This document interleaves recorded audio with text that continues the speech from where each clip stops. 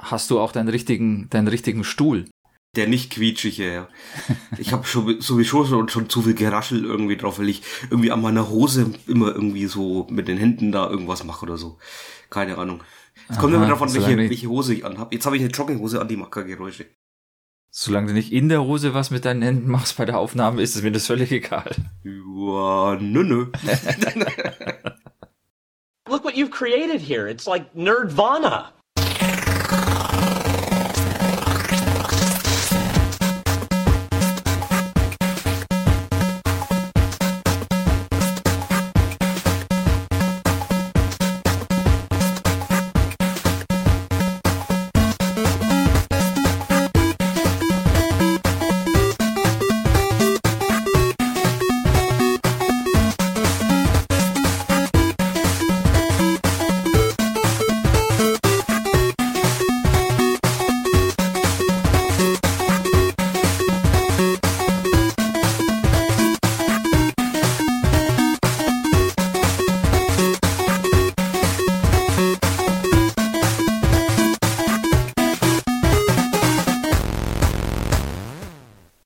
Willkommen zu Nerdvana, Folge 109. Mit dabei ist der Tom. Hallo Tom. Ah, hallo. Und ich bin der Stefan. Auch hallo. Hallo Stefan. Ja, wie geht's so? Es ist etwas lange her gewesen seit der letzten Folge. Ich hoffe, es lag nicht an längeren Krankheiten. Naja, es geht immer so ein bisschen rauf und runter, aber momentan, ich bin seit kurzem vollständig geboostert und leide noch ein bisschen an den Nebenwirkungen, aber trotzdem froh, dass es jetzt endlich soweit ist. Ja gut, mein Booster ist schon ein bisschen her, da ist nichts mehr übrig. Von den Nebenwirkungen oder von den, naja, kann man auch nicht sagen Nebenwirkungen, von den normalen Wirkungen des Boosters. Ja. Und Leute, lasst euch alle impfen, bitte. Ja, wer nicht geimpft ist, der soll jetzt abschalten, weil der darf uns nicht hören. Okay, wir haben ein paar Themen dabei und die wären zum Beispiel der Film Free Guy und die Serie Star Trek Lower Decks ging in die 2. Staffel. Dann passend dazu noch den Podcast Track am Dienstag und dann noch ein paar kleine, schnelle Partyspiele, Brett- oder Kartenspiele, Kneipenquiz, Double und Concept. Und am Schluss gibt's wie immer die Previews. Und als erstes Thema nehmen wir uns den Film Free Guy vor. Es hat ja ein bisschen gedauert, bis der Film in die Kinos gekommen ist. Ne? Das war ja aufgrund der Corona-Pandemie um ein Jahr verspätet. Aber jetzt haben wir ihn beide gesehen. Free Guy, der neueste Film mit Ryan Reynolds, der in einem Videospiel spielt. Ich fasse mal so ein bisschen zusammen, um was es geht. Also, es ist ein Videospiel, das kann man sich ein bisschen wie eine Mixtur aus GTA und Fortnite vorstellen. Also eine Stadt, in der wird wild rumgeballert, da wirst du halt reingespawnt und dann kannst du einen Banküberfall machen oder alle möglichen anderen Missionen und meistens geht's halt drum, einfach alles über den Haufen zu schießen. Die Schauspieler, die da drin sind, also die ganzen NPCs und auch die ganzen Spieler, die werden von richtigen Schauspielern gespielt.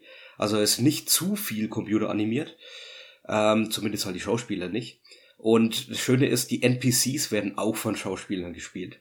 Und wen wir verfolgen, ist Guy, gespielt von Ryan Reynolds. Also ein Standardtyp, der in der Bank arbeitet und eigentlich ein total langweiliges Leben hat.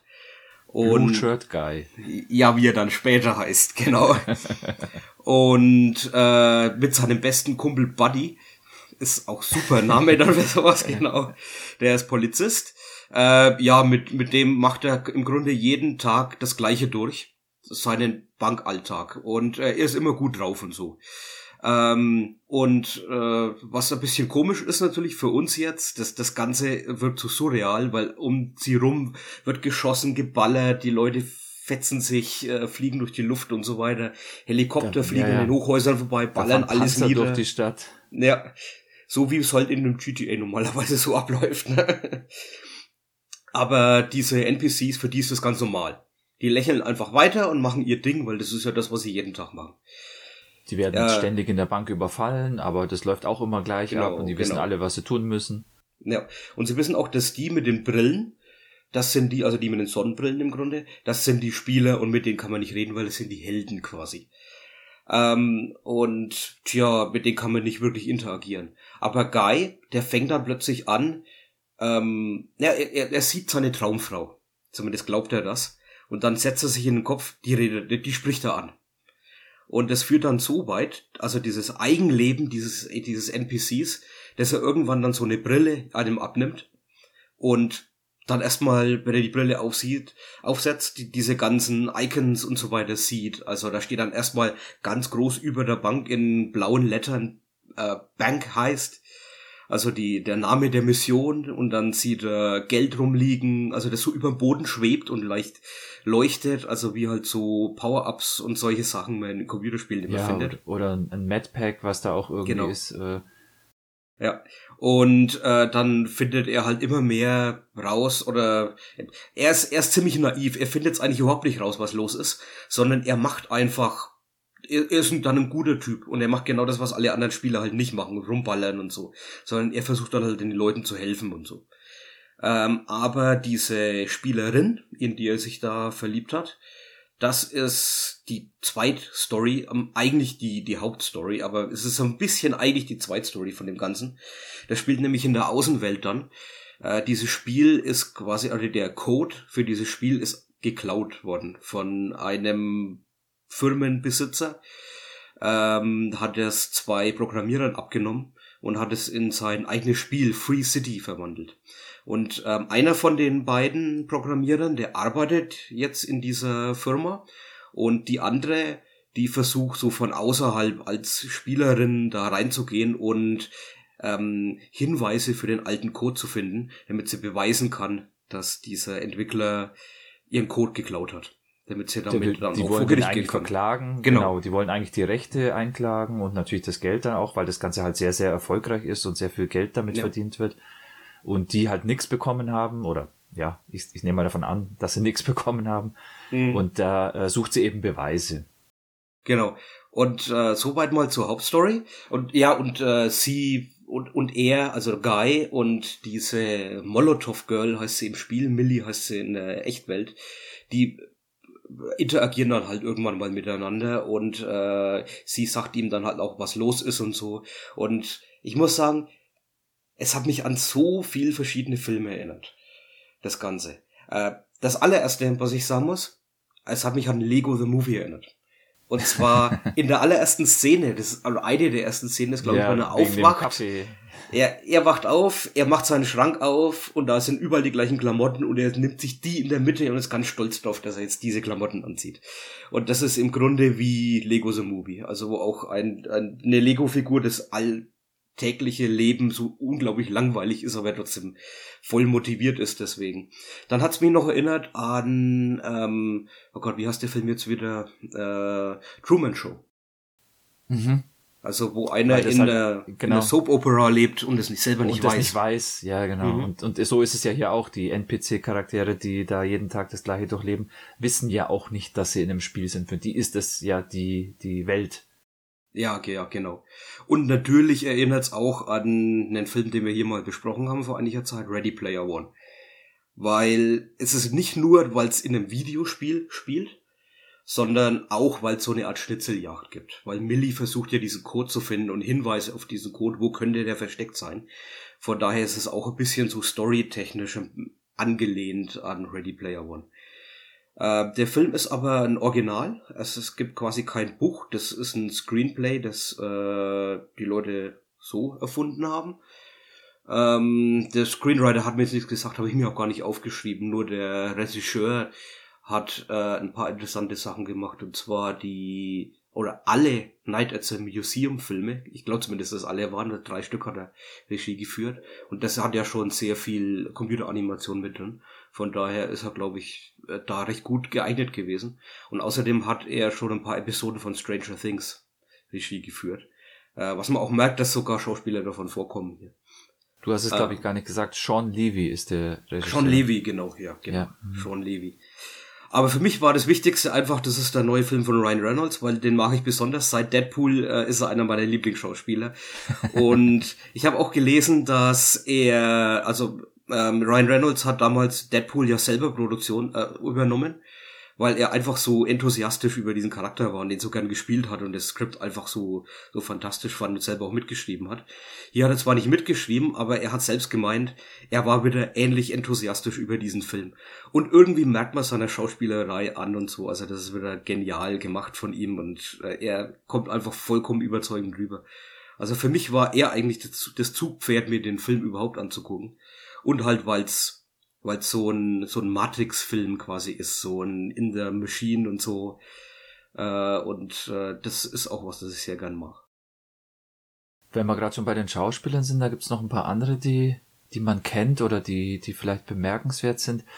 Also erstmal der böse Boss, also von der Computerspielefirma, der quasi den Code geklaut hat und dann das Free City Spiel gebaut hat, ist Taika Waititi und er spielt den halt schon extrem überdreht und ist sehr, sehr, wie soll ich das sagen, exzentrisch. Der ist also der übelste Boss, den man sich überhaupt vorstellen kann. Und macht aber natürlich Spaß zuzugucken, wie er den spielt. Ich find's vielleicht manchmal sogar schon einen Ticken zu viel, aber es macht dem Film nichts aus, weil es ist alles halt überdreht dadurch, dass ja die meiste Zeit eigentlich sowieso in dem Videospiel stattfindet. Also es ist auf alle Fälle witzig, ihn zu sehen.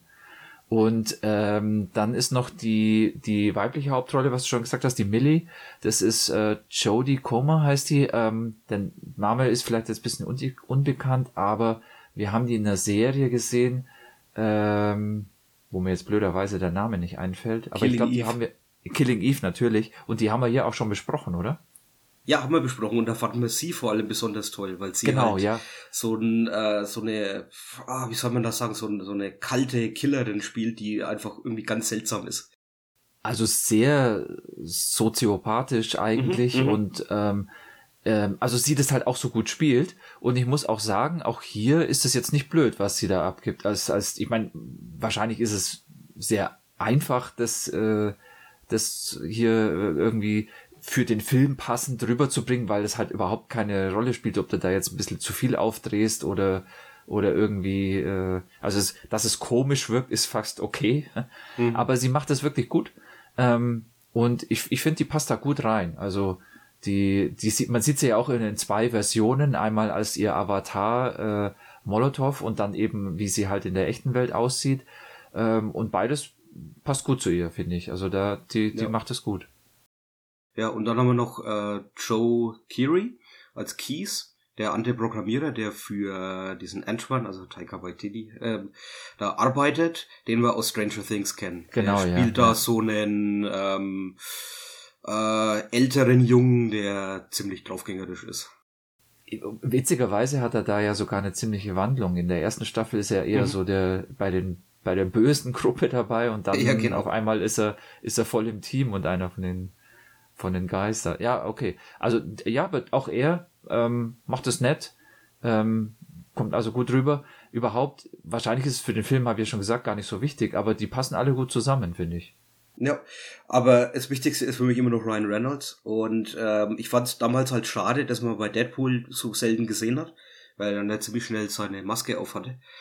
Ich habe ihn mal gesehen, da hat er einen Auftritt bei Colbert gehabt, also in seiner Late Show. Und der kam rein und er hat die Leute gesehen quasi, die alle geklatscht haben.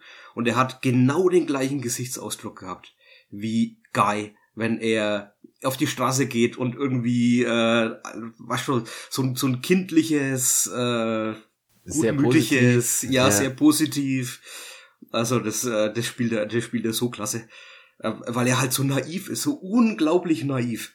Und so muss der Charakter ja sein. Und der zieht es halt komplett über die ganze Zeit dann drüber. Auch wenn er dann halt irgendwann merkt, oh, er ist Level 1. Da muss er was machen, weil sein Molotov-Girl, die will nicht mit ihm reden, wenn er nicht mindestens Level 100 erreicht hat. Die denkt ja, es ist ein anderer Spieler, der sich irgendwie als NPC ausgibt. Und weil halt NPCs so nicht reagieren, die interagieren nicht so komplex mit den Spielern. Und deswegen denkt die halt, ja, das ist ein anderer Spieler und die gibt sich halt nicht mit anderen Spielern, die so niedrige Level sind, irgendwie ab. Und deswegen sagt sie ihm das halt auch und das nimmt Guy eben natürlich als Herausforderung an und levelt halt dann hoch. Er weiß, also mit dieser Brille kann er dann ja die Welt eben sehen, wo es irgendwelche Challenges gibt, wo es Aufträge gibt, wo es Geld gibt, Geld sammeln gibt natürlich auch Punkte. Und dann levelt er halt ja auch in sehr kurzer Zeit extrem auf, so dass er von anderen Spielern auch wahrgenommen wird und dann über ihn auch berichtet wird und er bekannt wird und alle wissen halt nicht, wer ist denn der Spieler, der jetzt dahinter steckt, wer ist das wirklich? Da kommt er richtig groß raus. Ja, da gibt's auch immer diese YouTube Ausschnitte, die man dann so sieht, wenn halt diese Let's Play-Typen und so weiter da halt drüber dann was sagen. Ja, die sind sogar echt. Also ich meine, ich kenne die nicht, aber angeblich sind es halt echte YouTuber, die halt sowas eigentlich normalerweise auch machen, die sie da mit reingeschnitten haben. Jedenfalls ist es sehr schön als Vergleich. Sonst kennt man es ja so, früher war es die rotierende Zeitung und dann waren es halt die Nachrichtenausschnitte und jetzt Nachrichtenausschnitte gibt's auch. Also es geht so weit, dass quasi die ganze Welt davon dann irgendwie erfährt, was ich finde etwas übertrieben finde. Aber ich kann das trotzdem glauben, weil das ist ja für mich da draußen auch nicht wirklich die Echtwelt. Was man dann spätestens am Schluss, wenn er mit der Axt durch den Serverraum durchläuft, verliert der Film ja sämtliche Glaubwürdigkeit, aber die hat er eigentlich von Anfang an nicht, von daher ist es okay. Aber wie fandest du jetzt so die ganze Videospielwelt, wie sie umgesetzt war? War das für dich glaubwürdig, wie das so, das ja jetzt kein komplett computeranimierter Film war, hätten sie es ja machen können wie ein richtiges Videospiel? Hat aber sogar Ready Player One auch schon nicht gemacht. Also wie findest du das Konzept hier? Also ich fand's sehr cool eigentlich, dass wir ja einsteigen und das alles normal aussieht. Also erstmal normal aussieht. Das heißt, es ist überhaupt keine Videospieloptik oder irgendwie jetzt computeranimierte Grafik oder sonst auch wenn sie mittlerweile ja perfekt aussehen könnte. Es sieht eigentlich erstmal alles ganz normal, ganz echt aus, nur dass halt, wie wir es ja vorhin schon gesagt haben, halt mehr so im Hintergrund immer die irrsten Sachen passieren und das natürlich schon alles CGI ist, aber es wirkt halt wie ein normaler Film eigentlich, wie eine normale Welt. Und das fand ich eine super Idee, dass die da so eingestiegen sind, dass das, für die Leute ist es ja auch normal. Also für die ist es nichts Besonderes und wenn du das mit einer besonderen Optik darstellen würdest, dann wär's halt, dann hätte man halt irgendwie diesen Abstand, der da ja gar nicht sein soll. Genau. Von dem her finde ich die Idee eigentlich super und man sieht's ja dann an manchen Szenen auch noch von außen, wie das für die eigentlichen Spieler aussieht. Und da ist es ja dann ganz, ganz eindeutig irgendwelche CGI-Grafik, sogar meiner Meinung nach ein bisschen schlechter gemacht, als es bei heutigen Top-Spielen vielleicht wäre. Ja, aber und da kann man dann erkennen, dass eben der Unterschied besteht, also dass halt zwischen der echten Welt und diesem Spiel schon deutlicher Unterschied herrscht. Aber von innen raus sieht erstmal alles gleich aus und das fand ich eine super Idee und macht den Film, finde ich, auch so zugänglich. Also, dass du halt erst quasi mit dem Guy eben ihn als Hauptcharakter akzeptierst und einfach mit ihm mitgehst, was er so erlebt. Auch wenn es jetzt halt extrem naiv ist und sogar extrem sich alles wiederholt am Anfang. Macht überhaupt nichts. Also man ist da voll dabei und kann da mitgehen. Also mir ging es zumindest so. Ja, ich fand es auch irgendwie total witzig, halt nicht nur wie er immer reagiert hat, sondern auch wie das Videospiel funktioniert. Ne? Eine der besten Szenen ist, als er relativ spät ist es, glaube ich schon, da einbricht, um dieses eine Pfeil zu klauen. Und dann kommt halt ein Typ, der sagt halt dann, was wollt ihr hier? Oh mein Gott, du bist Blue Shirt Guy, ich bin dein größter Fan. Und dann merkt er halt, dass quasi gar nicht checkt, dass er da jetzt gerade in die Kamera spricht und im Spiel quasi so ein Stream läuft und so. Und der Blue Shirt Guy guckt immer irgendwie und denkt sich, mit wem redet der? Und als er dann das Tanzen anfängt, das war so genial, weil der Typ, also der Schauspieler, der hat's echt voll drauf, wie der rumtanzt. Und das ist natürlich dieses Fortnite-Ding, wo man irgendwie da so blöd rumtanzen kann. Und das machen die schon vom Anfang des Films an, sieht man irgendwelche Avatare im Hintergrund, die dann plötzlich so einen blöden Tanz aufführen. Aber das finde ich einfach total witzig, dass solche Sachen da eingebaut sind, die wirklich in der Videospielwelt, wie sie jetzt existiert, quasi Anleihen finden oder halt Referenzen finden. Ich könnte mir es aber höchstens etwas problematisch vorstellen, wenn du den Film in 20, 30, 40 Jahren mal anguckst, dann kann es sein, dass man den vielleicht gar nicht mehr versteht. Also ich habe mir das echt gedacht, weil ich gucke ja auch gern Filme aus den 20ern bis 50er, 60er Jahren an. Und das sind alles Filme, die ich noch verstehen kann. Dass die Leute halt nicht ihr Handy rausziehen, das kann ich auch noch verstehen, weil ich kenne halt die Zeit noch. Oder dass es halt kein Internet gibt, wenn man einen Krimi anguckt oder sowas. Das ist alles noch verständlich. Aber wir hier sind ja hier in einem Videospiel, das Anleihen an Videospiele findet, die vielleicht 10 Jahre älter sind und vielleicht in 10 Jahren gar nicht mehr gibt. Also ich kann mir vorstellen, dass der Film irgendwann überholt wird, dass man gar nicht mehr versteht.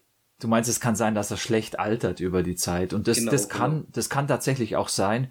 Ich glaube, insgesamt ist es aber auch kein so wichtiger Film, dass es jetzt irgendwie eine großartige Rolle spielt, dass man den vielleicht dann in 20 Jahren nicht mehr so toll findet. Das wäre mir auch völlig egal. Auf der anderen Seite ist es aber schon so, dass ich glaube, diese Spielemechanik, du kennst ja jetzt auch Spiele, die eben vor 20 Jahren aktuell wahrscheinlich sogar besser als die es jetzt so gibt. Und du kannst auch verstehen, zum Beispiel, was mir auch super gefallen hat, dass die NPCs, also die richtigen NPCs, die haben halt immer den gleichen Spruch drauf. Das heißt, am Anfang ist es so ein bisschen nur so eingestreut, aber dir fällt es dann halt immer mehr auf, dass die immer das Gleiche sagen und immer das Gleiche auch tun. Das ist diese eine Frau, die ihre Katze sucht, die kommt ja dann extrem oft immer vor und am Anfang merkst du es nicht so, oder dann gibt's die Touristin, die vom Land in die große Stadt kommt und sich da umguckt und alles irgendwie toll findet, oder ganz krass, den einen Typen, der eigentlich nur in der Bank irgendwo im Hintergrund steht und die Arme hochhält. Kann ich nur während dem Überfall. Und der kommt dann später von, hat halt ständig die Arme hoch, weil es halt nur so gibt.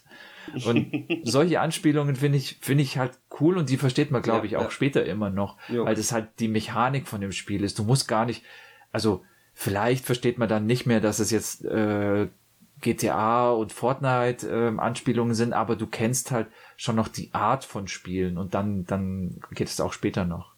Vermutlich. Ich meine halt, weil es halt so viele definitive Anspielungen gibt und am Schluss drehen sie dann nochmal so richtig auf, wenn dann der Avengers Shield, also der Captain America Shield und der Lightsaber und solche Sachen kommen. Es war mir gar nicht bewusst zu dem Zeitpunkt, aber da habe ich mir schon gedacht, okay, der Film hat irgendwas mit Disney zu tun. Und ja, es ist so. Disney hat 20th Century Fox aufgekauft und umbenannt in 20th Century Studios und das ist jetzt der erste Film. Ja. Nachdem sie jetzt Disney angehören. Und da haben sie natürlich auch ein paar Sachen eingebaut. Hatten auch grünes Licht, die durften machen, was sie wollen.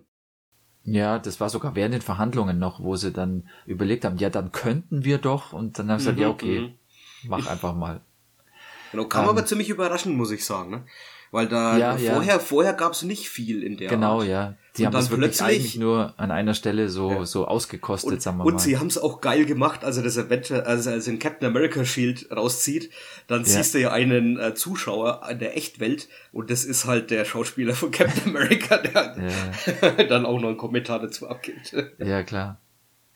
Da an der Stelle, wenn wir gerade schon sind, da kämpft er ja eigentlich schon sozusagen gegen, ich würde es jetzt mal als Endgegner bezeichnen, also quasi einfach nur einen anderen Charakter, der halt von dem bösen Firmenchef da jetzt halt erschaffen wurde, um endlich diesen Guy loszuwerden. Das heißt, natürlich macht er halt in dem Spiel dann den Kampf, muss natürlich so sein, damit der Film überhaupt funktioniert. Ein Endgegner und dann, quasi, ja. Genau, dann macht er eben diesen Endgegner und das ist halt dann wie irgendwie der Guy, also sieht er so aus und wird ja auch von Reynolds gespielt, nur halt mit einer 10er Potenz mehr. Also das heißt, er ist halt größer, extrem viel mehr Muskeln, noch dümmer auch. Und er hat nicht zu Ende programmiert, das ist ja das Schöne. Und sein Catchphrase ist Catchphrase. Und er hat halt und drei Dinge irgendwie, die ihn ausmachen und das zweite ist TBA und das dritte ist TBD und das dritte ist, fügen Sie Nummer 3 bitte hier ein. Ja, genau. Ist halt alles nicht fertig bei ihm. Also, wie gesagt, wird auch von Reynolds gespielt, das heißt, man hat dann seinen Kopf auf diesem irren Körper drauf, und da ist noch was ich ganz witzig fand, die haben, also es wäre ja einfach gewesen, gerade auch, weil wir ja hier videospielmäßig unterwegs sind, wäre es ja einfach gewesen, das komplett als CGI-Charakter zu machen, also, dass man da jetzt halt irgendwas macht und dann halt den Kopf dann vom Reynolds draufklatscht. Aber die haben es tatsächlich halt mit dem Schauspieler, der so aussieht. Das ist auch schon ein bisschen unglaubwürdig, aber tatsächlich, der sieht so aus. Ja, das ist Steroide, also so kriegst du es nicht echt hin. Aber ja. Ja. Also er ist kein Schauspieler, der ist eigentlich Bodybuilder, aber den haben sie halt rausgezogen für den Film. Und dann man kennt es ja vielleicht, der hatte halt dann diese Punkte im Gesicht, dass quasi mit dem Computer seine Position genau aufgenommen werden konnte, und dann haben sie Reynolds eben in so einer Effektkammer aufgenommen, wo die halt das Licht komplett ringsrum steuern können, so dass er halt genau die Lichteffekte wie in der Szene, wo er dann reinkopiert wird, hat, und einfach sein Gesicht so, also sein Kopf, so wie es da aufgenommen wurde, dann in dem Film dann reingenommen. Und das hat den Vorteil, also die Art, das so aufzunehmen, hat den Vorteil, dass er jemanden hat, mit dem er spielen kann, natürlich, also weil der ja ein echter Schauspieler ist und nicht irgendwie so ein Ball, den sie in der Luft hin und her halten, wie es halt sonst immer ist.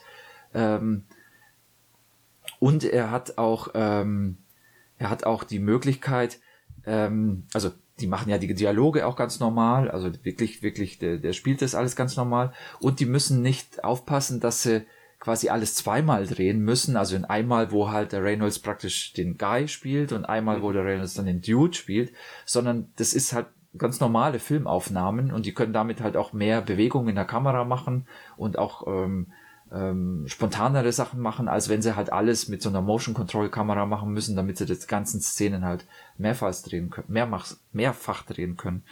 Und mir ist es nicht aufgefallen, dass es irgendwie anders ist, aber ich weiß auch nicht, ob es wirklich relevant ist, weil, wie gesagt, wenn es jetzt ein bisschen komisch ausgesehen hätte, dann hätte man es halt der Videospieloptik angeschuldet wahrscheinlich. Aber wie es dann rüberkommt, ist super gut, finde ich. Also der spielt den halt auch nochmal anders und halt,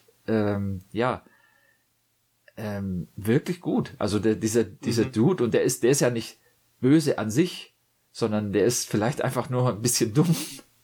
Ja, ein bisschen. Ja, und ich meine, die am Schluss ist er ja dann eigentlich, sind die alle Freunde, und der Guy ist ja dann mit dem zusammen unterwegs. Also ist witzig gemacht. Also fand ich auch ein bisschen überraschend, und auch der Kampf ist auch ganz cool. Man sieht dann immer, er macht jetzt einen Powerschlag, und dann siehst halt die ganzen YouTube-Kommentatoren, wie sie sich dann auch ganz gebannt zuschauen und kommentieren, was da gerade abläuft. Also ist cool gemacht. Ja, und auch die Action-Szenen fand ich jetzt nicht so arg übertrieben und so. Ich habe eigentlich immer verstanden, was abgeht. Er ist halt nicht im größten Geballer unterwegs und so. Und wenn, dann ist es eigentlich relativ schnell wieder vorbei. Es gibt ein paar schöne Kampfszenen, wo er richtig, als er zum Beispiel eine von seinen Auflevel-Missionen da hat und ein paar so Typen anpöbeln, denen eigentlich nur die Waffen abnehmen will, das ist schon richtig cool gemacht. Also er quasi benutzt die Waffen der anderen gegen sie selbst und benutzt so eine Art Selbstverteidigung, Kung-Fu-mäßig dann. Das macht schon echt Spaß. Es gibt aber ein paar Sachen, die muss ich dann schon noch kritisieren, und das ist ein bisschen so Storylücken. Eine der größten Storylücken ist für mich einfach dass ständig was abgeschalten wird von außerhalb, irgendwelche Server abgeschalten oder irgendwas rebootet wird und so. Das finde ich vollkommen okay, weil das ist quasi die Methode, die ich mir auch vorstellen könnte. Ne? Dass hier ist ein störender Charakter für unseren Hauptbösewicht, also Antoine, Taika Waititi, der exzentrische Boss. Der könnte jetzt ja eigentlich diesen einen Charakter da einfach rauslöschen. Gut, dann geht's halt aus irgendeinem Grund nicht. Dann machen sie einen Reboot der kompletten NPCs, damit er seine Levels verliert und gar nicht mehr sich daran erinnern kann. Ja, genau. Was er eigentlich ist. Das aus was ihm wieder mich dann ein extrem NPC wird, genau. ja. Was mich dann extrem gestört hat, ist, dass er seine Erinnerung wieder zurückkriegt. Nicht mal so wirklich warum, also als sie ihn dann halt küsst und so, aber dass es überhaupt dazu kommt. Dafür gibt's für mich keine Erklärung.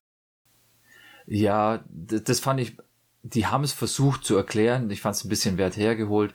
Die haben halt gesagt, dass quasi der Charakter von Anfang an schon so angelegt war und dieses Treffen halt das einfach nur ausgelöst hat, dass diese KI, was da ja eben sein soll, eben nur diesen einen Impuls braucht, um so wieder zu werden, wie es vorher war.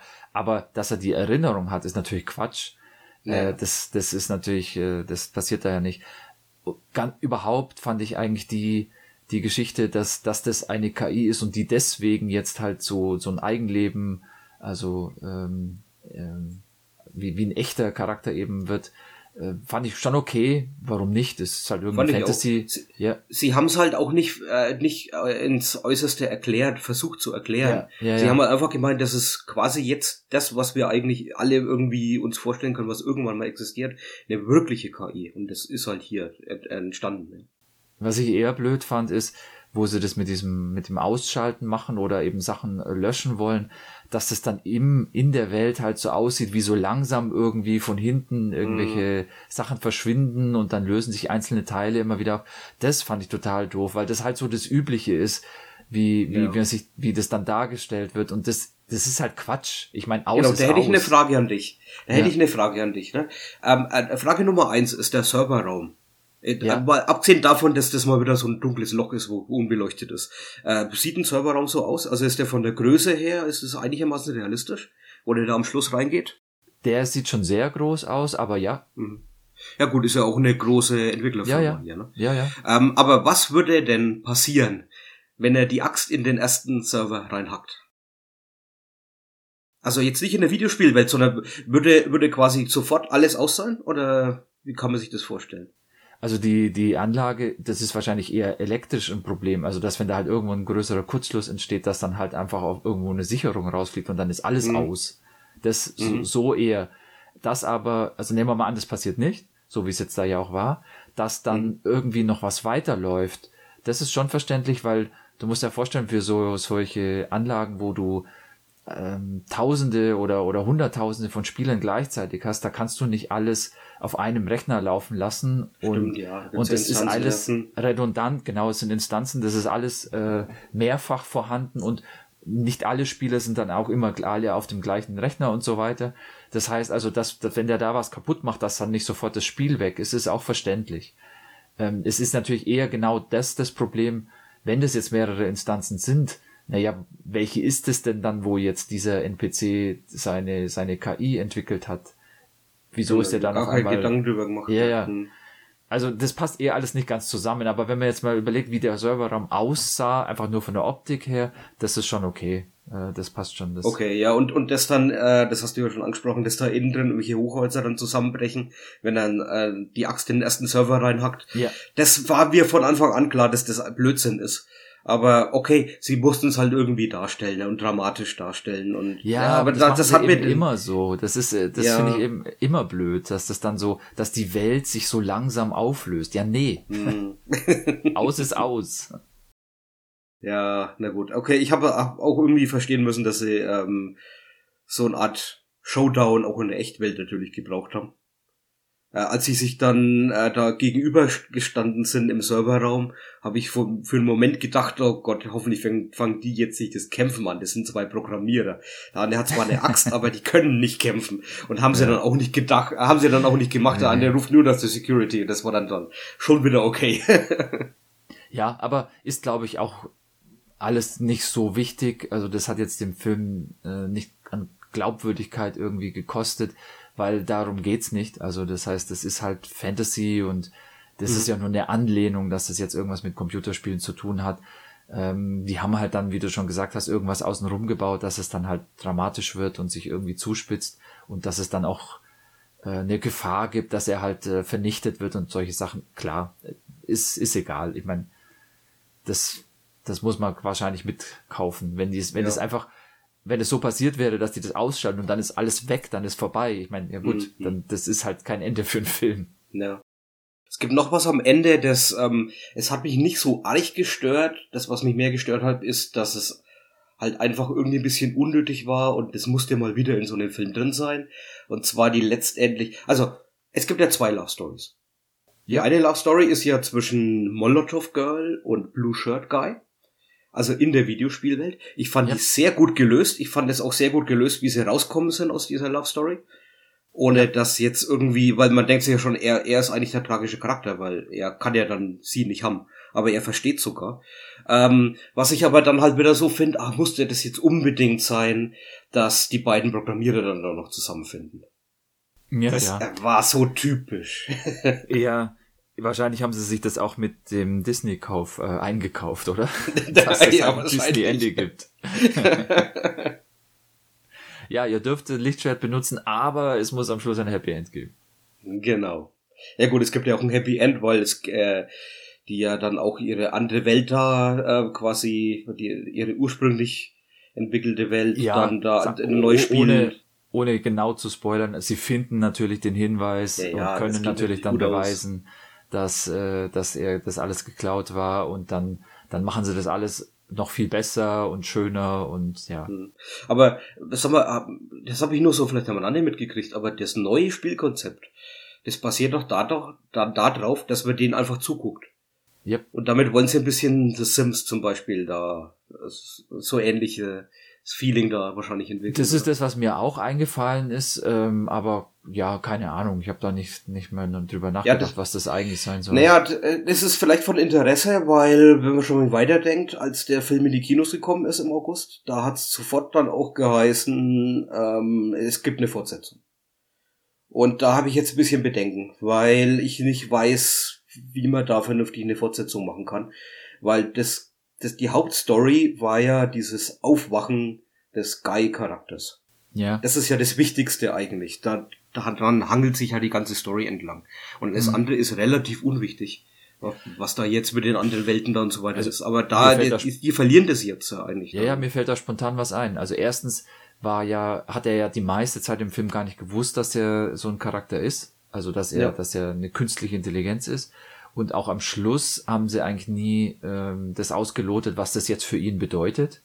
Das wäre schon mal eins. Und dann kannst du ja auch vorstellen, ja gut, dann entsteht halt irgendwo anders eine böse KI und am Schluss müssen die halt irgendwie die Welt retten und er muss dann gegen die böse KI kämpfen. Und dann geht er aus dem Spiel raus ins Internet, so wie bei wie hieß das? Wreck-It Ralph. Wreck-It Ralph, genau. Ja. Okay, dann habe ich aber auch wieder ein neues Problem bei dem Ganzen und das erinnert mich dann an die Fortsetzung von Deadpool, die Fortsetzung von Guardians of the Galaxy. Das war immer, wir haben die Origin Story erledigt, wir haben die Charaktere vorgestellt und jetzt müssen wir im zweiten Teil dann quasi eine neue Bedrohung erschaffen und das hat nie wirklich gut funktioniert. Ja, ist aber doch normal, oder? Also, ich meine, da braucht man. Also ich will keine Fortsetzung. Ich will keine Fortsetzung, will ich damit sagen. Ja. Ich brauche keine. Wenn, dann will ich einen neuen Film und nicht einfach hier, weil Free Guy jetzt Erfolg an den Kinokassen und in dem Streaming hatte, der unbedingt eine Fortsetzung. Nee, in dem Fall will ich es definitiv eigentlich nicht. Also sagen wir mal so, wir haben den Film jetzt ja ganz schön gefeiert. Ich würde trotzdem sagen, dass er aus meiner Sicht auf alle Fälle überdurchschnittlich ist, aber der ist jetzt nicht das, was mich total vom Hocker reißt oder jetzt irgendwie mein neuer Lieblingsfilm wird oder sonst irgendwas in der Richtung. Das ist schon noch ganz schön mittelmäßig, wenn man es mal von weiter weg betrachtet. Und deswegen ist es mir eigentlich wahrscheinlich sogar egal, ob sie da einen zweiten Teil machen. Ich würde den halt dann vermutlich nicht anschauen, wenn mir jemand sagt, nee, mach das nicht, der ist doof. Das ist also nichts, wo ich jetzt dranhänge und dann muss ich den angucken und dann muss er hoffentlich gut werden oder sonst irgendwie, weil der Film an sich jetzt mich da nicht so extrem in den Bann gezogen hat, dass das mir so wichtig ist. Ja, also ich hatte ziemlich viel Spaß mit dem Film. Ich kann den auf jeden Fall empfehlen. Wenn man mit der Thematik was anfangen kann, dann auf jeden Fall. Ich finde halt, das zeigt jetzt auch ein bisschen so durch die ganzen Filme, die wir jetzt schon aufgezählt haben, Lego the Movie und Truman Show und Ready Player One und Matrix und so. Das ist halt irgendwie sich die Ideen von anderen Filmen klaut und dann wild zusammenstückelt. Also eigentlich ist es alles nichts Neues. Und muss auch ehrlich sagen, wenn Ryan Reynolds hier nicht die Hauptrolle gehabt hätte, hätte ich mir den Film wahrscheinlich nicht angeguckt. Ich habe tatsächlich auch schon mitbekommen, dass es den Film gibt und ich konnte den auch, ich habe den dann auch auf Disney Plus angeschaut. Das heißt, der wäre für mich auch schon verfügbar war, aber eigentlich hat er mich gar nicht so richtig interessiert, obwohl ich auch wusste, dass Ryan Reynolds da die Hauptrolle spielt. Ich habe dann aber noch einen Trailer gesehen und den fand ich ziemlich cool. Und dann ich weiß gar nicht mehr, was das Tu oder der Wolfgang quasi gesagt, er hat ihn schon geguckt und wir könnten den hier mal nehmen. Ja, genau. Und dann habe ich natürlich sofort angeguckt, weil ich schon, also dann war mir klar, okay, der ist wenigstens gute Unterhaltung. Ja, genau. Und das war's dann auch. Also der war auch eine gute Unterhaltung, absolut. Ich meine, die Begeisterung ist schon da, dass man mal wieder einen lustigen Film gesehen hat. Ja, aber ist halt jetzt nicht. Ich meine, sollen wir mal eine Wertung abgeben, so wie ihr das immer bei... Oh, stimmt, ja. Bei Letterboxd machen wir das ja immer. Ne? So 1 bis 5 Sterne Maximum. Genau. Gut. Ich glaube, da muss ich wieder meine Standardbewertung schon fast rausholen, die ich bei einem Film gebe, der zwar nichts Besonderes ist, aber gut unterhaltend war. 3,5. Ja, bei mir wäre es wahrscheinlich auch 3 oder 3,5 und das ist wahrscheinlich auch genau aus dem gleichen Grund, weil es halt immer so, ja, über dem Durchschnitt, aber halt auch nichts super Besonderes. Ja, 3 ist halt gerade so gut und ich fand den hier schon besser. Das hat mich schon wesentlich besser unterhalten. Und 4 Sterne ist bei mir jetzt schon fast so eine kleine Auszeichnung. Genau, und da ist er, da habe ich jetzt gerade überlegt, soll ich einen 3,5 oder 4 geben, aber da ist er, glaube ich, dann vielleicht nicht innovativ genug einfach für 4 Sterne. Ja. Und hat halt auch die entsprechenden Storylücken, die wir schon erwähnt haben. Wir haben ja nicht in die Höhe gelobt jetzt. Bisschen Kritik dafür auch sein. So, gut. Okay, ja. Wir haben ja schon mal ich muss kurz gucken, Nerdwana 106. Das war, glaube ich, im April. Wenn ich mich nicht täusche. Also ist schon ein bisschen her. Star Trek Lower Decks besprochen. Die erste Staffel. Genau. Und ich weiß jetzt gar nicht mehr, wie du da rausgegangen bist aus der ersten Staffel. Ich war so, ja, es gibt Besseres, aber ich find's ganz lustig und ich gucke mir gern neue Folgen an, bin aber nicht so ganz heiß drauf. So kann ich mich dran erinnern. Zumindest denke ich mal, dass es bei dir auch nicht allzu anders war, oder? Ja, also ich habe auch in der ersten Staffel schon sehr positiv noch in Erinnerung gehabt, vor allem, weil sich's gegenüber dem Anfang, also die erste Folge speziell, vielleicht die ersten 2, die waren so sehr hektisch und irgendwie wirr und über die Staffel hin hat sich's aber sehr gut entwickelt. Also mir hat's damals auch schon sehr gut gefallen, aber jetzt haben wir ja die komplette zweite Staffel schon intus. Hat sich deine Meinung da geändert? Eigentlich hat sich's gar nicht geändert, weil ich finde die Staffel, ich könnte jetzt nicht sagen, was besser ist, Staffel 1 oder 2. Ich könnte höchstens sagen, es gibt ein paar Folgen in der Staffel 2, die sind mir aufgefallen, weil ich mag Aufzählungsfolgen, wo immer wieder was Gleiches passiert, wie zum Beispiel das mit diesen Missionen, die sie da machen müssen auf dem Holodeck und so.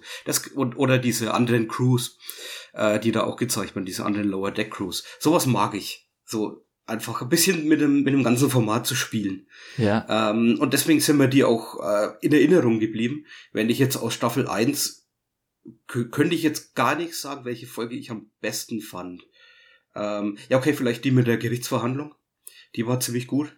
Die war das gut, ist die einzige, die mir so richtig positiv in Erinnerung geblieben ist. Es gab ein paar negative Sachen, wo zu viel Action war. Das gab's diesmal nicht. Das fand ich sehr schön. Ich fand das Finale schöner als in der ersten Staffel. Aber ansonsten muss ich sagen, es hat die Qualität eigentlich ganz gut gehalten. Deswegen gibt's von mir dann wieder so ein ja, es ist nett. Ich freue mich auf jede Folge. Aber ich kenne halt ein paar Trickserien, die besser sind. Also was ich sagen muss, also mein Fazit von der ersten Staffel war ja so, glaube ich, so ein Hauch besser als bei dir. Und ich würde auch jetzt wieder noch etwas positiver rausgehen. Und ich kann auch ganz klar sagen, mir hat die zweite Staffel besser gefallen als die erste. Okay.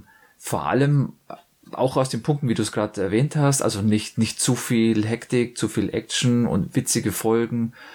Ich möchte vielleicht danach auch ein paar noch ansprechen. Auch optisch gut, also waren echt tolle Sachen auch dabei. Und die Charaktere haben sich auch weiterentwickelt. Also das Setting, es sind ziemlich genau die gleichen Leute jetzt wie in der ersten Staffel, kam vielleicht noch einer dazu. Und so Nebencharakter können wir auch nochmal ansprechen. Aber auch Bäumler kommt ja dann wieder zurück, der in der ersten Staffel ja weg war. Und am Schluss dann. Genau, und jetzt relativ am Anfang der zweiten Staffel kommt er wieder zurück. Also es ist eigentlich so das Setting wieder wie vorher, aber die Charaktere haben sich weiterentwickelt. Das heißt auch die Beziehung zwischen Bäumler und Mariner hat sich irgendwie verändert und auch die Stellung der Lower Decker auf dem Schiff ist auch anders. Also die sind jetzt eigentlich wichtig für die ganze Kommandostruktur und für die Cerritos-Mannschaft so insgesamt. Das macht so ein bisschen auch, also dann verständlicher, wieso die oft so im Zentrum stehen. Aber das Wichtigste für mich sind eigentlich, dass die Geschichten auch besser geworden sind. Das heißt, es werden Sachen rausgepickt und die erzählen sie eigentlich einfach toll. Also das ist wieder diese episodenhafte Erzählung wie in der ersten Staffel, eine Folge, eine Geschichte. Und das passt auch gut zu dieser Zeichentrickserie, finde ich. Und die sind aber auch gut, die Geschichten. Unterschiedlich jetzt vielleicht vom Inhalt, klar, kann man auch sagen. Aber insgesamt fand ich da keinen wirklichen Ausreißer dabei, wo man sagt, boah, die war jetzt aber lame, die hat mir nicht gefallen. Mal gucken, wie es nächste Woche, ob da wieder besser wird. Überhaupt nicht. Also die waren alle mindestens gut, manche eben sogar sehr gut. Und also manche waren auch super witzig, wo du halt echt wirklich gelacht hast auch. Andere hatten einfach eine spannende Geschichte und wieder andere hatten super viele coole Anspielungen, was alles in der Star Trek Welt so gibt. Was ich vorhin schon gesprochen habe und wo ich angesprochen habe und wo ich nochmal darauf hinweisen will, war die Optik. Und das geht relativ einfach in der letzten Episode, First Contact, da fand ich das enorm. Da ist mir es gleich am Anfang aufgefallen, wo man die mehreren Schiffe schon sieht, wie sie um die Raumstation kreisen. Und dann auch später, wo diese Explosion ist, die dazu führt, dass halt eins der Schiffe außer Gefecht gesetzt ist und die Cerritos dann das retten muss. Da sind auch super Effekte, also diese Explosionswelle, wie sie da über das Schiff drüber geht und dann wie auch der Flug durch das Asteroidenfeld, fand ich super. Also das hat sich deutlich auch optisch weiterentwickelt, finde ich. Also ich, wie gesagt, finde es echt cool. Und wenn du Bock hast, würde ich auch gern noch ein paar Folgen ansprechen. Ja, lass uns vorher noch vielleicht ein bisschen allgemein, du hast ja schon die Charakterentwicklung angesprochen, da komme ich dann sowieso jetzt direkt auf ein paar Folgen, ja. Aber ich finde, nicht nur die Hauptcharaktere werden weiterentwickelt, sondern ja auch Nebencharaktere. Ja. Zum Beispiel dieser Billups, der einfach am Anfang immer nur der war, der Ransom angehimmelt hat. Ich meine, der hat eine Folge, ja. Ja, genau. Der kriegt halt wirklich eine Backstory mal drauf geknallt. Genauso wie Tandy kriegt eine Backstory, von der haben wir auch so gut wie nix gewusst. Ja. Und es wird ja sogar damit gespielt und wird Schätze drüber gemacht, dass man eben nix über sie weiß. Mariner ja genauso, die wird auch ein bisschen mehr Licht drauf gelegt, das, was sie früher denn so gemacht hat. Obwohl noch ganz, ganz viel davon irgendwie im Dunkeln ist, aber zumindest wird es sogar mal angesprochen, dass es da quasi noch mehr gibt, dass sie vorher noch auf 5 anderen Schiffen waren und solche Sachen. Und ihre Beziehung zu ihrer Mutter ist natürlich ganz wichtig. Da wird am Anfang, in der ersten Folge ist es, glaube ich, ne, wo sie noch eine höhere Position dann plötzlich hat. Quasi als Number 2 oder sowas eingesetzt wird, aber dann halt wieder ziemlich schnell den Posten verliert. So im besten Sinne von, jede Folge muss da anfangen.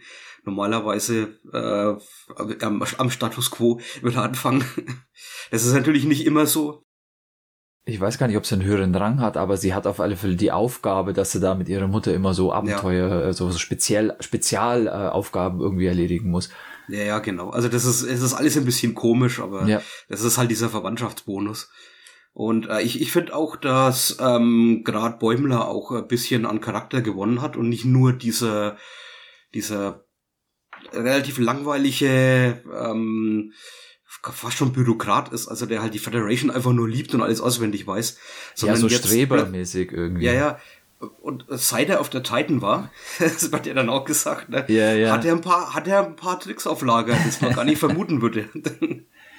Ja, er ist, genau, du hast auch recht, auch er hat sich weiterentwickelt, er ist eben nicht irgendwie tollpatschig und will immer nur, sondern er kann eigentlich auch. Und das kommt besser raus als in der ersten Staffel, finde ich, ja, das stimmt. Ich meine, ehrlich, der ist dann sogar an Speedrun hin und versucht auf 100% zu kommen in der einen Folge. ja, das ist dann schon... Und er schafft's, ja. Ja, und er ist der Einzige, der wirklich eine von den Missionen geschafft hat. Ja, genau. Also es gibt viele Charaktere. Shax kommt ja dann auch plötzlich wieder zurück, da machen sie auch noch einen Gag draus und so. Und und Tiana, die Katzenfrau, die Doktor ist, kriegt auch noch ein bisschen mehr. Also ja. Jeder Charakter hat so Kleinigkeiten, die erzählt werden, ohne dass man so das große Ganze dann plötzlich sieht oder genau weiß, wo die Leute herkommen, aber zumindest mal ein bisschen mehr. Was ich dann allerdings ein bisschen blöd finde, ist, dass da selten drauf eingegangen wird. Zum Beispiel Tiana, ist ja, was ist sie, Aurelian oder? Orion, genau. Ja. Orion, also diese Piratenrasse da. Und man kriegt ja ziemlich schnell mit dann auch in der Folge, wo es um sie geht, dass sie halt auch anders agieren kann, als nur diese überfreundliche zu spielen. Sehr autoritär. Ja.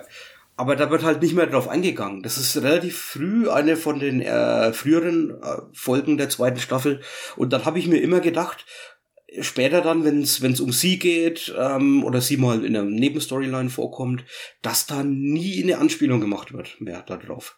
Da hätte ich mir mehr gewünscht, gerade beim Hauptcharakter. Das stimmt, ja.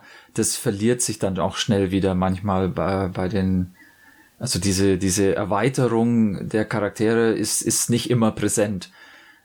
Trotzdem muss man sagen, bauen sie das also gut aus, obwohl es eigentlich so episodenhafte Handlungen sind. Also das heißt, es baut ja nicht aufeinander auf. Die Geschichten sind jedes Mal komplett neu. Trotzdem schaffen sie es, die Charaktere irgendwie immer so ein bisschen weiterzubringen. Und das erinnert mich halt sehr stark an TNG. Also erstens, dass die abgeschlossenen Handlungen eben da sind und dass das Einzige, was sich irgendwie weiterentwickelt über die Zeit, die Charaktere sind. Und überhaupt das Crew-Gefühl auch, also dass die versuchen, also das sind Freunde einfach, die versuchen, Probleme dann gemeinsam zu lösen und die kommen über die Zeit auch eigentlich immer weiter zusammen und kennen sich auch besser und können dann auch besser aufeinander eingehen.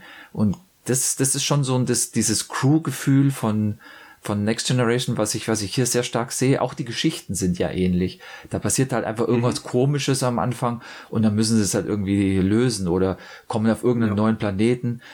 Das gefällt mir sehr, sehr gut. Also wahrscheinlich halt auch deswegen, weil wir von der ganzen Star Trek Welt eben TNG-Serie am besten gefällt und das ist halt das, was der sehr nahe kommt bisher.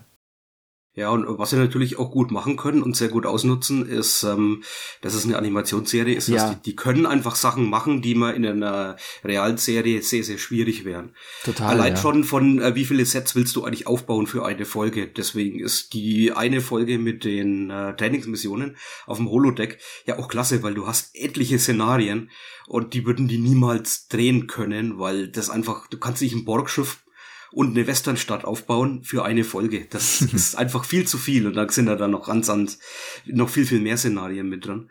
Oder zum Beispiel An Embarrassment of Dopplers, wo dieser Typ da sich einfach 100.000-fach verdoppelt. Also im Grunde ist die Triples-Folge. Aber es ist halt auch eine sehr animated Handlung, weil das kannst du halt nicht machen mit Real Filmen. Das würde total dämlich wirken. Und hier ist es cool, witzig und passt trotzdem irgendwie in die Star Trek-Welt rein. Mhm. Ja, also ich würd am liebsten eigentlich gern mal über meine, so ganz spontan die Lieblingsfolge reden, und zwar I Ex Kratos. Ja? Das ist einfach nur wegen den ganzen Missionen, die sie da machen. Und dass sie halt ständig wo reingeworfen werden. Da sind sie im Mirror Universe, auf dem Borg-Schiff, auf klassischen Welten, wie man sie damals kennt. Und es gibt auch, und das liebe ich auch, immer mal wieder so Screens, wo du sofort zur Tastatur hechten musst, um das Bild anzuhalten und ich will das lesen, was da gerade steht. Ja. Die ganzen anderen Missionen, wie sie heißen, so, da gibt's ja noch etliche Gags. Und da freue ich mich dann natürlich auch, wenn ich dann den Podcast danach höre, Discovery Panel, und die beiden da halt genau sowas dann so richtig auseinandernehmen, dann noch Infos dazu haben. Ja, das sind die super, Sternenkarten sieht oder irgendwas im Hintergrund rumliegt oder als sie in diesem Museum da unterwegs sind, da war mir auch klar, da ist so viel Anspielungen drin, ja. Das ist klar. Aber ich mag's halt, wenn ich solche Anspielungen direkt auch verstehen kann, und bei IX Kratos, diese Mission, die sie da durchführen, ne? Das, auch wenn ich jetzt nicht weiß, aus welcher Folge das ist oder so, oder welche Folge hatte eine Western-Stadt und so weiter, ne? Trotzdem, man kennt's. Also als Star Trek-Fan kennt man einfach diese ganzen Szenarien, und deswegen hat die mir so viel Spaß gemacht. Da kommt ja auch eine Folge, die mir sehr gut gefallen hat, die Keishon His Eyes Open, wo wo so dieser neue Security Chief vorgestellt wird, der wie heißt die Rasse da noch? Ich muss mal nachgucken, ob ich das irgendwo finde. Auf alle Fälle, der halt diese Sprache hat, wo alles in so beschreibend irgendwie in Metaphern ausgedrückt wird. Und da kommen sie doch dann auf dieses Schiff, wo der Sammler ist und der alle möglichen Star Trek-Relikte eben bei sich rumstehen hat. Ja. Da ist es auch so. Da musst du echt zwischendurch kurz anhalten, um das überhaupt alles wahrzunehmen und zu sehen, was da ist. Und viele Sachen kann man dann auch erkennen. Also das hat mir schon auch Spaß gemacht. Die Folge fand ich also gleich am Anfang schon ziemlich cool. Ich glaube aber, die beste fand ich diese, jetzt muss ich mein Klingonisch rauskramen, Wesh-Dusch-Folge. Die, wo man... Wesh-Dusch. Ja. Also das J wird tsch ausgesprochen. Wesh-Dusch dann. Mhm. Also wo auf alle Fälle die anderen Lower Decks auf dem klingonischen Schiff und auch Vulkanier-Schiff und dann ja sogar noch Borg auch noch, wo man die eben sieht, und es überschneidet sich ja dann sogar so ein bisschen. Das fand ich super. Das fand ich total klasse, weil es halt, also ich meine, es passt halt auch super zu der Serie, eben dieses Lower Deck Thema, und dass man das dann von einem Klingonenschiff sieht, ist halt super witzig, finde ich. Das mit den Klingonen fand ich da noch gar nicht mal so toll, im Vergleich zumindest zu den Vulkaniern, weil wenn dann die eine von den Vulkaniern darüber redet, dass ihre Intuition hat ihr gesagt, dass sie da was brauchen, habe ich mir schon gedacht, ich konnte so gut nachvollziehen, wie ihre Crewmitglieder reagiert haben auf sie. Und das ist halt eigentlich schon ein Insider, ne? Du musst die vulkanische Rasse ja kennen, wenn du hier die Folge anguckst und du kennst halt Star Trek nicht, dann geht dir das halt komplett ab. Also du verstehst ja gar nicht, was da gerade passiert und warum das jetzt witzig sein soll und was diese ganzen vulkanischen Anspielungen dann quasi sein sollen. Nee, aber die fand ich halt sehr, sehr witzig. Und es könnte ja auch sein, dass man von dieser Vulkanierin, die dann am Schluss rausfliegt und dann strafversetzt wird zu irgendeinem also Schiff von den von der Föderation. Da kann es ja sein, dass sie Starfleet, muss ich sagen. Das kann ja sein, dass die dann vielleicht nochmal vorkommt. Ja, wobei sie hat mich schon sehr stark erinnert an zum einen Mariner natürlich und zum anderen an wie heißt die Hauptperson von Discovery? Burnham? Ja, genau, Burnham. Eine Mischung aus Michael Burnham und Mariner war das für mich. Ich meine, Michael Burnham ist ja auch halb Vulkanier, sie ist Mensch, aber ist bei Vulkaniern aufgewachsen. Ja. Und die Mariner-Vibes kommen irgendwie durch. Ich weiß nicht, ob es an der Stimme oder am Aussehen liegt, aber das, oder halt, dass sie unter den Vulkanen der Rebellin ist. Ja, also charakterlich ist natürlich sehr, sehr ähnlich, vor allem wenn man das auf das Level bringt. Dann ist er ja extrem rebellisch, wenn man es als Vulkanierin bezeichnet, also mal vergleicht, ja, klar. Wie fandst du, dass die auch in der Folge jetzt die Pucklets immer wieder mit reingebracht haben? Ich fand, ja, okay, sie sind ein guter Comic Relief. Ich meine, da haben wir ja genug in der Staffel, aber dass sie so richtig dumm dargestellt waren, das fand ich halt in der einen Folge gut, als sie auf dem Planeten landen und diesen Spion da hatten. Und da fand ich es eigentlich schon super ausgespielt, alles, da mehr hätte ich gar nicht gebraucht. Dass sie es hier bei den Klingonen nochmal gemacht haben, ja, der Gag mit der Bombe war gut, aber okay, kommt ja dann nicht so viel vor. Und der Gag mit den Lower Decks bei den Pucklets war auch super. Ja, ja.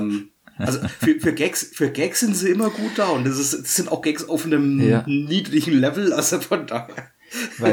Also ich frage nur, weil es zieht sich ja so ein bisschen durch, auch glaube ich ja vom Ende von der ersten Staffel her schon eigentlich. Und jetzt letztendlich ist es ja so eine Art Rahmenhandlung, vor allem wenn man das Ende von der letzten Folge sich überlegt, dass quasi Freeman versetzt wird, also nicht versetzt, gefangen genommen wird und weil sie halt angeklagt wird, dass sie den Pucklet, Heimatplaneten, der Pucklet heißt, zerstört hat. Und das ist schon, also da gibt's, wenn man die Folge im Nachhinein jetzt eben mit dem Blick nochmal anguckt, dann ist das quasi wie eine Art Rahmenhandlung. Wie es dann weitergeht, ich meine, ich denke nicht, dass da jetzt irgendwie das komplett auf einmal wechselt und von diesen Episodenhaften in eine durchgehende Story wechselt, aber trotzdem, es ist schon wieder ein Schritt mehr Kontinuität zu dem, wie es in der ersten Staffel war.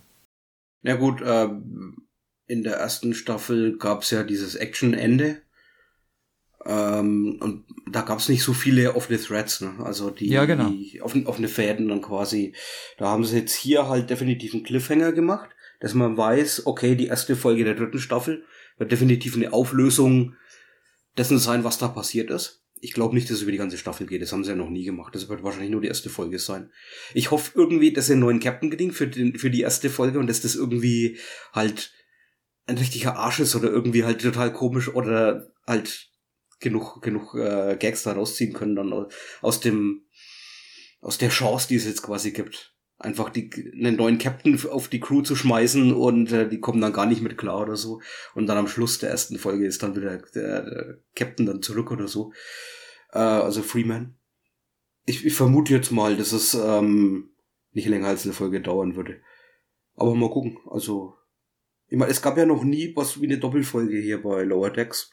Und es gab nie irgendwas, das sich wirklich über 2 oder vielleicht 3 Folgen gezogen hat. Ich meine, selbst Bäumler kam ja von der Titan dann am Ende von der ersten Folge wieder zurück. Ne? Also das war mir auch klar, dass das ziemlich schnell passieren wird, weil alles eigentlich ziemlich schnell passiert. Und alles, was sich durchzieht, und das finde ich eigentlich gut, sind nur so leichte Rahmenhandlungen. Jetzt, dass die Klingonen da zum Beispiel irgendwie mit drin stecken, da haben sie ja jetzt mit dieser Wedge-Dutch-Folge schon auch einen neuen Klingonen dann quasi, einen neuen Klingonen-Captain eingeführt, der vielleicht nochmal vorkommen könnte. Sehr jungen sogar dann, ja. Ja. Und das finde ich dann auch schön, wenn also das hatten wir jetzt hier eigentlich noch nicht, soweit ich weiß, aber in der dritten Staffel hoffe ich dann auch, dass man ein paar Leute mal wieder sieht, einzelne Leute aus einzelnen Folgen vorher, dass man so ein paar Leute zurückkommen dann. So ein Klingonenschiff dann zum Beispiel. Ich weiß gar nicht, hatten wir hier in der zweiten Staffel schon irgendwelche recurring Characters, also irgendwelche Leute, die in der ersten Staffel einmal vorgekommen sind und also die hier nochmal kommen? Eigentlich nicht direkt, oder? So, also vielleicht jetzt so wirkliche Nebencharaktere, der Bartender vielleicht an 10 Pfonne oder sowas, aber nicht, dass ich es jetzt wirklich weiß. Ja, das Einzige, was mir jetzt wirklich da einfallen würde, ist hier der Mann von Freeman. Also ja, der stimmt, ist irgendwie auch ein General ja. und so, und aber der hat ja keine so richtige Story-Funktion. Nee. Ja, also wie gesagt, insgesamt, ich glaube, du hast meine Begeisterung jetzt wahrgenommen. Das ist für mich eine sehr, sehr gute Serie, eine sehr, sehr gute Zeichentrickserie und eine sehr, sehr gute Star Trek-Serie. Alles zusammen macht's das wirklich, wirklich, also das ist das, wo ich momentan bei weitem am besten von dem finde, was Star Trek gerade so anbietet. Ja, das stimmt, das muss ich allerdings auch sagen. Es hat mir besser gefallen als Picard, es hat mir besser gefallen als Discovery. Deutlich, also absolut. Und ich kann auch mal einen kleinen Vorgriff machen, weil ich weiß, ich habe dir eins voraus. Ich habe nämlich die erste Folge Prodigy schon gesehen. Ja, ich weiß nicht, wann wir jetzt die Folge hier rausbringen. Da kann sein, dass schon ein paar mehr draußen sind. Und bis dahin hast du bestimmt auch schon was gesehen. Aber das reiht sich damit ein. Lower Decks ist wesentlich besser als Prodigy, muss ich sagen. Und Prodigy ist irgendwie... Die Star Wars Vibes sind sehr, sehr hoch. Das ist etwas verwirrend. Und die haben gute Gags. Also das ist immer noch so, dass sie die zwischendurch mal richtig gut... Da kann ich vielleicht jetzt zum Schluss noch mal eine Szene bringen, wie in der ersten Staffel, wo so einer der besten Gags überhaupt eigentlich im Nachspann kam, wo sie Miles O'Brien so gehuldigt haben als den wichtigsten Menschen überhaupt aus der Vergangenheit. Hier in einer Folge, ganz am Schluss, wo sie diesen Prank-Call mit Armus machen. Ja. Das war auch, ich habe mich kaputt gelacht. Das ist super, ja. Das ist so genial. Super, ja. Das ist so genial. Ich kann mich zwar an die Folge nicht erinnern, aber das ist einfach... Es ist so ein typischer Villain aus TOS wahrscheinlich. Ja, nee, das war sogar TNG, zweite Staffel. Ist TNG? Okay, gut. Der hat Tasha Yar umgebracht. Okay. Ja.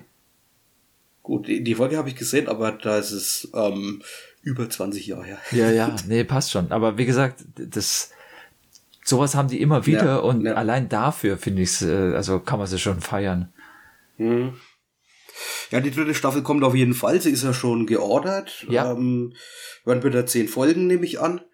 Und mal gucken, was sich dann weiterzieht von der Story. Ich nehme mal an, dass das Implantat von Rutherford nochmal eine Rolle spielt. Stimmt, ja.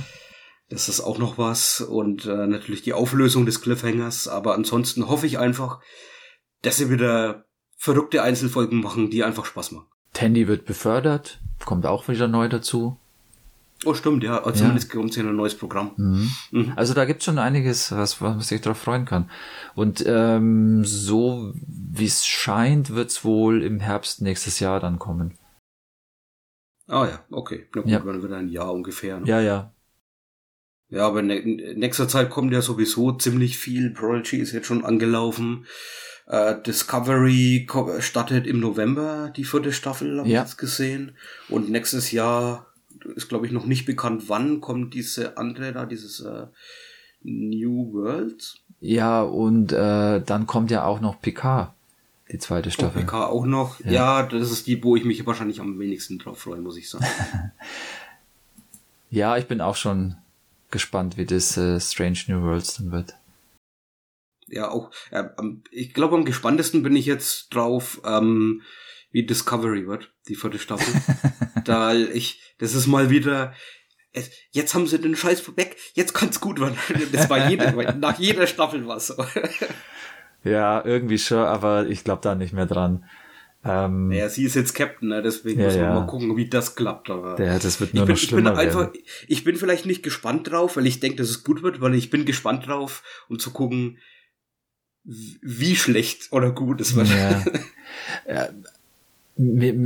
Ich habe den Trailer letztens nochmal mitbekommen und da ist schon wieder so viel Pathos drin, das ist alles wieder so ganz schlimm und ganz alle werden wir sterben und nein, Burnham kann uns retten. Das passt mir alles immer nicht so. Das ist... Ja gut, das mit dem Sterben haben sie bei Lower Decks in der 2. Staffel auch ein bisschen eigentlich auf die Spitze getrieben, weil du weißt ja, das ist nicht passiert bei den Hauptcharakteren. Und dann ist es halt immer Rettung aus letzter Sekunde und in einer Folge irgendwie 2-3 Mal nacheinander. Ja, das stimmt. Das ist netter Versuch, Drama zu machen, aber das passt einfach nicht für Lower Decks. Ja. Wir sollten solche Sachen einfach lassen und mehr Gäste für einbauen. Das will mir.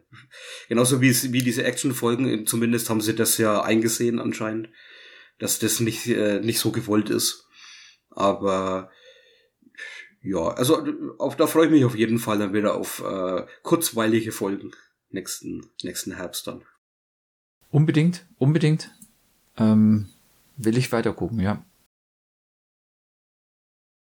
Gut, du hast auch noch einen Podcast. Ich weiß nicht, ob du den jetzt neu entdeckt hast oder schon länger hörst, aber zumindest geht's auch um Star Trek.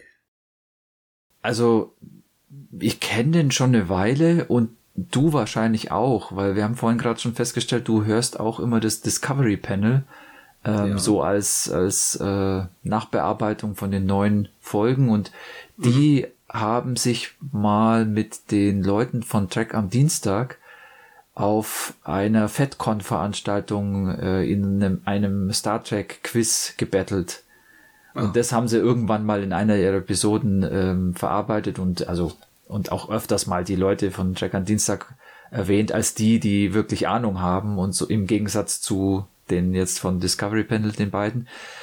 Und ich weiß aber gar nicht, ob das für mich der Punkt war, dass ich dann da mal reingehört habe oder irgendwo anders her. Auf alle Fälle ist das Coole, was die beiden machen, oder gehen wir erstmal drauf ein.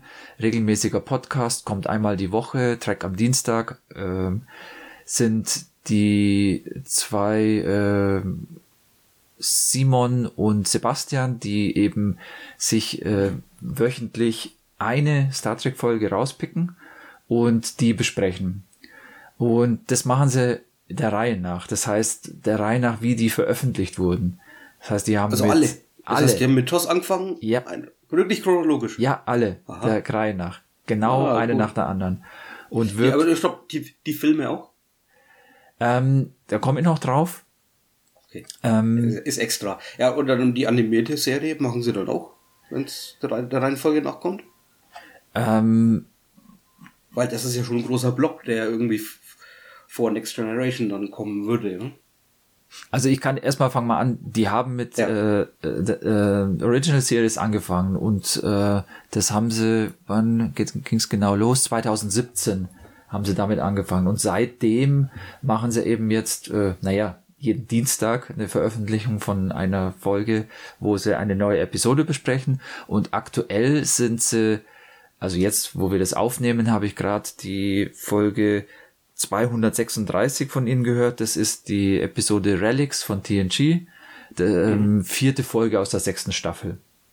Also das heißt, die sind schon sehr... Dann nehme ich an, ja, dass sie die animierte nicht dabei haben. Da müssten es mehr sein, glaube ich. Oder? Die sind schon sehr tief. Aber ja, ist ja egal. Ich meine, das ist ja was, das man nicht so kennt. Und da vielleicht jetzt nicht dann 2 Jahre Podcast darauf verschwenden will, auf was das vielleicht weniger Leute interessiert, weil gerade TOS und Next Generation ist ja das, was man... Also ich bin definitiv eingestiegen, weil es mich halt eben interessiert hat, als die jetzt die TNG-Episoden besprochen haben. Davor habe ich mitbekommen, dass sie das machen, aber jetzt mit TNG habe ich die Folgen auch so oft gesehen, dass ich die komplett präsent habe. Das heißt, wenn die durchsprechen zum Beispiel, dann habe ich die Bilder vor Augen. Ich kann also quasi erleben, was die jetzt gerade erzählen. Und die machen es schon immer so, dass sie die Episode, also die sprechen erst so ein bisschen über die Entstehungsgeschichte, wenn es interessante Sachen da gibt, wer hat es geschrieben, wie ist es entstanden, vielleicht auch während der Produktion irgendwelche Besonderheiten oder sowas. Und dann gehen sie aber wirklich auf die Handlung komplett von vorne bis hinten durch. Also die ist fast so eine Art Nacherzählung eben von der einzelnen Episode. Okay. Kann ich mir das vorstellen wie bei Discovery Panel? Ja, genau. Wenn sie eine Folge besprechen. Ja. Okay. Und die geben auch deutlich ihre eigene Meinung auch wieder. Das heißt auch ihre eigenen Assoziationen, die haben, oder Bezüge, die sie da aufstellen. Aber natürlich auch jetzt speziell über Star Trek. Also die haben schon ein enormes Know-how und kennen sich in der Welt aus und können dann natürlich eben viel auch erläutern, wieso das jetzt so ist oder wo es vielleicht Querbezüge gibt zwischen anderen Episoden oder auch zwischen Filmen und Episoden oder sonst irgendwas. Gerade jetzt hier bei Relics, wo eben Scotty von der alten Enterprise eben mitspielt, weil sie den da halt irgendwie aus dem Transporterpuffer wieder rausretten. Da kann man natürlich da schon drüber sprechen, wie das reinpasst und was es für Bezüge gibt und sowas, weil die das alles auf dem Kasten haben, also weil die das Know-how haben und sich da auskennen. Und die machen das auch witzig, Also das heißt, es ist nicht alles immer super ernst und wenn sie ihre eigene Meinung haben, dann vertreten sie die auch. Das heißt, es ist jetzt nicht so, dass sie da immer zu vorsichtig drumrum reden, sondern wenn was gut ist dann und denen gut gefällt, dann sagen sie das halt auch, dass es so ist und andersrum natürlich genauso. Das macht also auch wirklich Spaß, denen zuzuhören. Die erzählen das auch gut, also die können da wirklich auch gut reden, sage ich einfach mal. Das heißt, das macht Spaß, denen bei dieser Beschreibung zuzuhören. Und man kann... Wie lange dauert denn so eine Folge ungefähr? Also wird unterschiedlich sein, nehme ich an, aber so grob. Ja, ich sag mal 1 bis 2 Stunden. Das hängt immer davon ab, was sie halt so zum Erzählen haben, wie die auch bei Laune sind und ob es irgendwas Besonderes gibt, ob es eine besondere Folge auch ist. Das ist unterschiedlich, ja. Okay, wie ist es dann, ich meine, du hast es gesagt, du hast die quasi verinnerlicht, die Folgen. Du musst es nicht mehr extra angucken. Aber, also, deswegen höre ich auch diese Lieblingsfolgen bei Discovery Panel nicht, weil ich kenne die nicht. Und ich kann mich da nicht dran erinnern, das ist zu lang her. Die meisten nur einmal gesehen, viele auch gar nicht. Da müsste ich jetzt extra die Folge gucken. Das wäre dann hier genau das Gleiche. Wenn ich jetzt aber einen Next Generation Marathon mal vorhätte und einfach mal wieder alle Folgen gucken möchte, würdest du dann das auf jeden Fall empfehlen, dass natürlich entschleunigt das Ganze dann unglaublich, aber dass man da dann dazu mal reinhört? Unbedingt. Es gibt sehr viel Hintergrundinformationen, eben gerade in der im ersten Teil, wo sie halt darüber sprechen, wie die Episode entstanden ist. Da lernt man halt auch sehr viel im Hintergrund nochmal und auch zwischendurch immer wieder Details, die einem vielleicht nicht auffallen oder die jetzt aus der Produktion kommen und nicht aus dem, was aus dem Bildschirm zu sehen ist. Das weiß man dann halt nicht, wenn man da jetzt nicht sich wirklich einliest. Da hat man schon was davon, unbedingt. Und was eben das Coole an deren Format ist auch, dass du kannst dir natürlich irgendeine Folge rauspicken, die jetzt halt eine Episode bespricht, die du jetzt entweder gerade gesehen hast, zufällig oder absichtlich oder die dir halt irgendwie in Erinnerung ist, weil das eine ist, die dir besonders gut gefallen hat oder sonst irgendwas. Also so habe ich es am Anfang auch gemacht. Das heißt, ich habe wirklich, das war eine wirklich gute Folge, da mal hören, was die dazu sagen und so. Aber mittlerweile, muss ich sagen, bin ich eigentlich so weit, dass ich den fast mit jeder veröffentlichten Folge, also dass ich quasi immer, wenn eine neue Podcast-Episode rauskommt, dann höre ich mir die auch an, weil ich es halt mittlerweile einfach auch so gut finde, wie die das aufbereiten. Also ich wähle jetzt nicht mehr aus und guck mal, ob mir die Originalepisode besonders gefallen hat, um dann den Podcast anzuhören, sondern ich bin jetzt mittlerweile eigentlich dran geblieben und höre die regelmäßig. Dazu kommt dann noch, dass die zwischendurch dann auch noch Spezial Episoden noch rausbringen, wo sie andere Sachen besprechen, zum Beispiel irgendwelche Blu-ray-Veröffentlichungen oder eben auch ganz allgemeine Themen. Zum Beispiel haben sie in einer der letzten Episoden aus dieser Reihe sind die beiden von Methodisch Inkorrekt interviewt und einfach mit denen drüber geredet, was so deren Erfahrung mit Star Trek ist.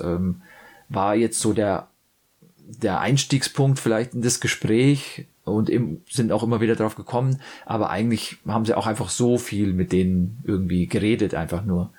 Was ist ein Track am Freitag?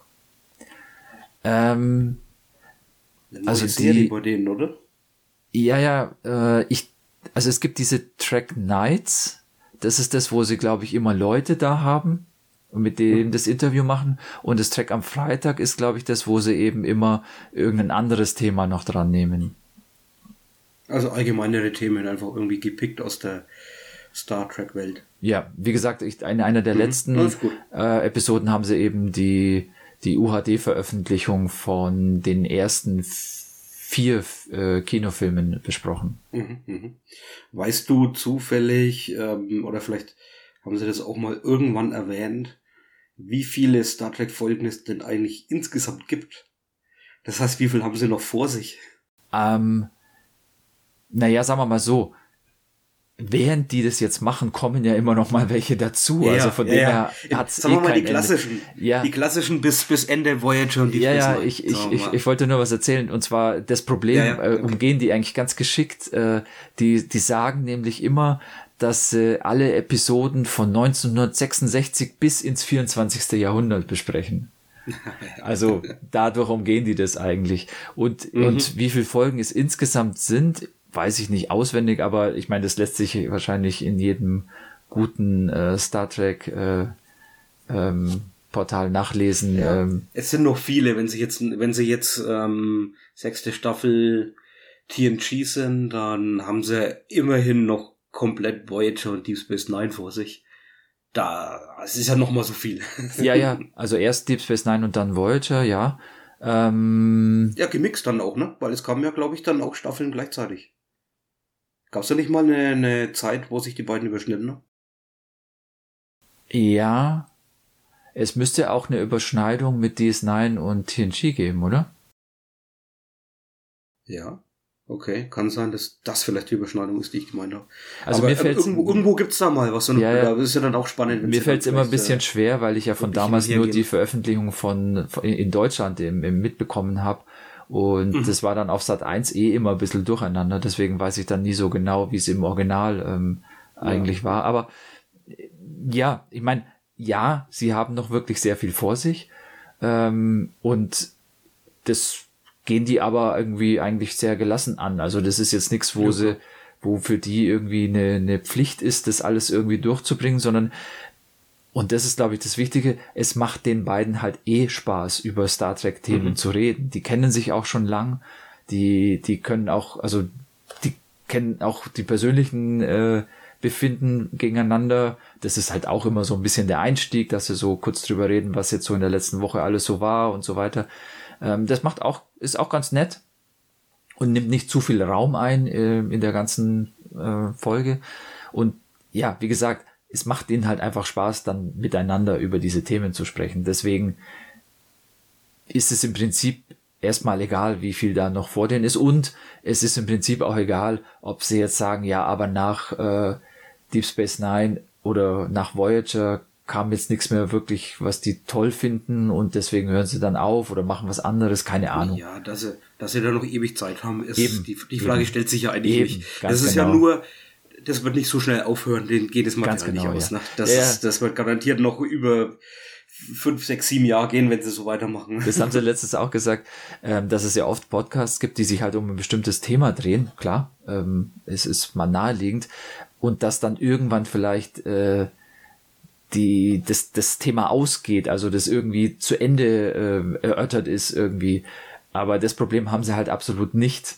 Und ich denke, ähnlich wie bei uns, es kommt halt immer irgendwie genug Zeug, was veröffentlicht wird, raus, was für uns irgendwie interessant ist, so dass wir es hier bei Nerdvana sprechen und so können die das auch endlos machen. Ja. Hast du Folgen gehört aus der Original-Zeit? Bin ich mir nicht ganz sicher. Ich habe also vor längerer Zeit auch schon mal bei denen reingehört und ich bin mir nicht sicher. Ich glaube aber, ich habe mit TNG angefangen, da am Anfang, wie gesagt, unregelmäßig und jetzt eben quasi wöchentlich reinzuhören. Ah, okay, gut.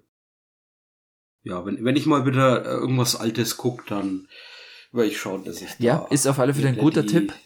Rauspick dann. Ja, und gerade so wie du es gesagt hast, wenn du jetzt aus irgendeinem Grund mal eine Original Series Folge aufschnappst oder sowas, dann auf alle Fälle da nochmal reinhören, die Episode raussuchen, wo sie genau das besprechen in dem Podcast und dann kriegst du auf alle Fälle nochmal eine geballte Ladung Sekundärinformationen dazu, um halt irgendwelche Hintergründe oder Gags oder sonstiges nochmal mitzubekommen. Das ist schon echt cool. Okay. Das ist sehr, sehr gut, wie die das machen. Mhm.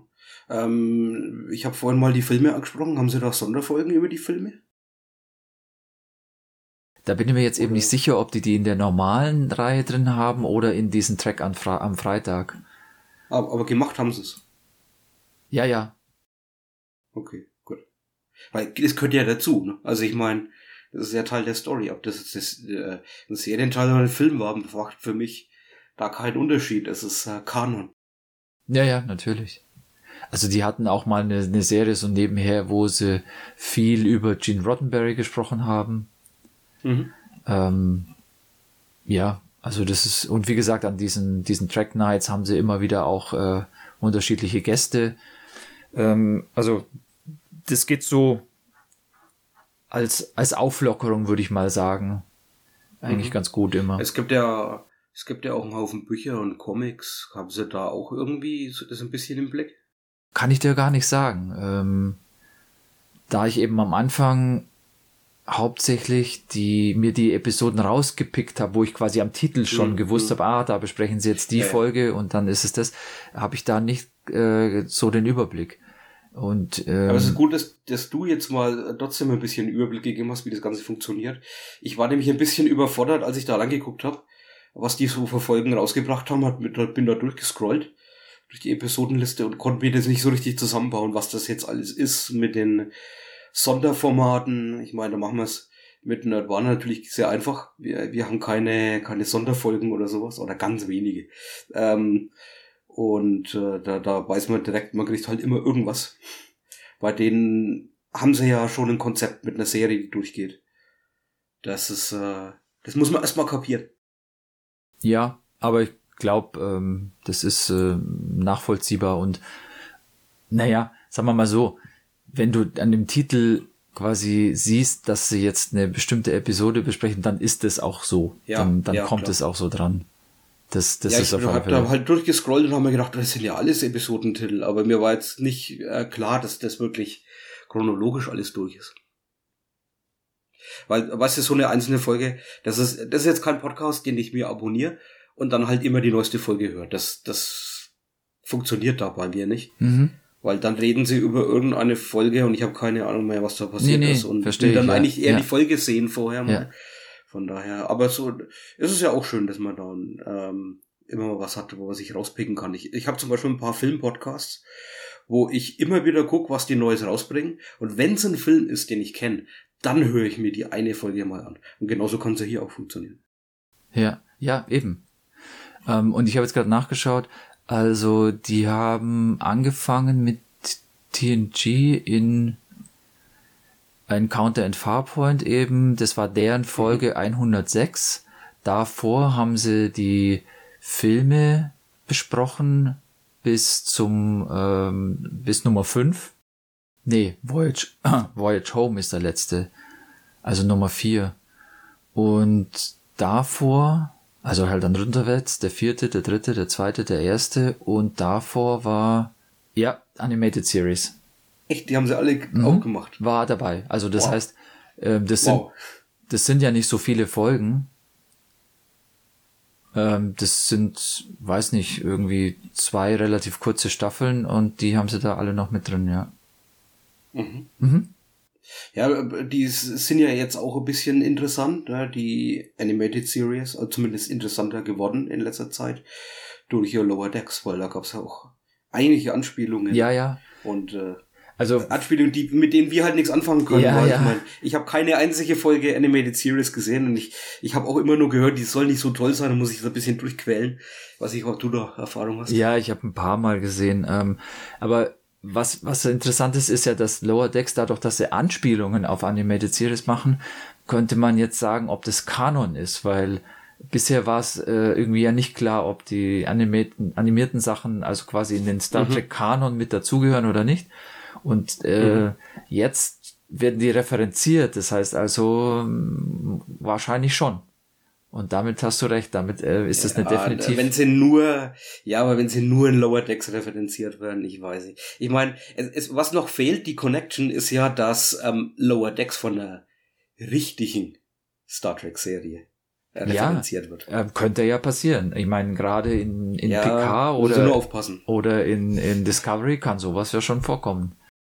Ja, das vielleicht mal eine kleine Erwähnung von einem Charakter oder sowas ist, aber ich kann mir halt nicht vorstellen, dass ein Charakter vorkommt, weil die Charaktere in Lower Decks funktionieren halt anders. Ja.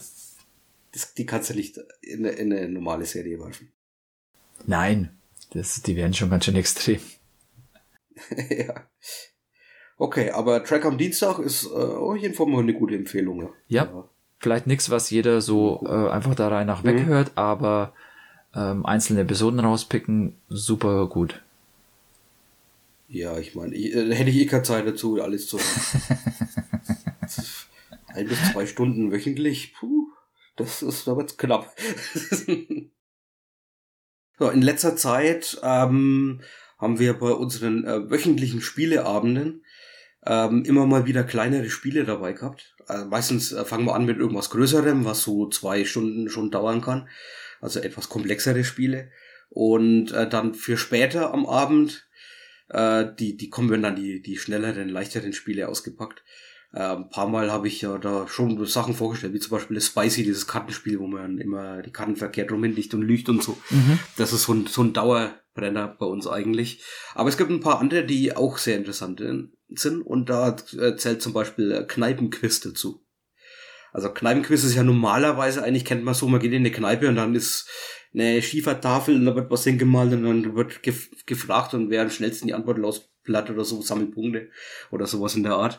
Aber Kneipenquiz hier funktioniert ein bisschen anders. Es ist ein Quizspiel.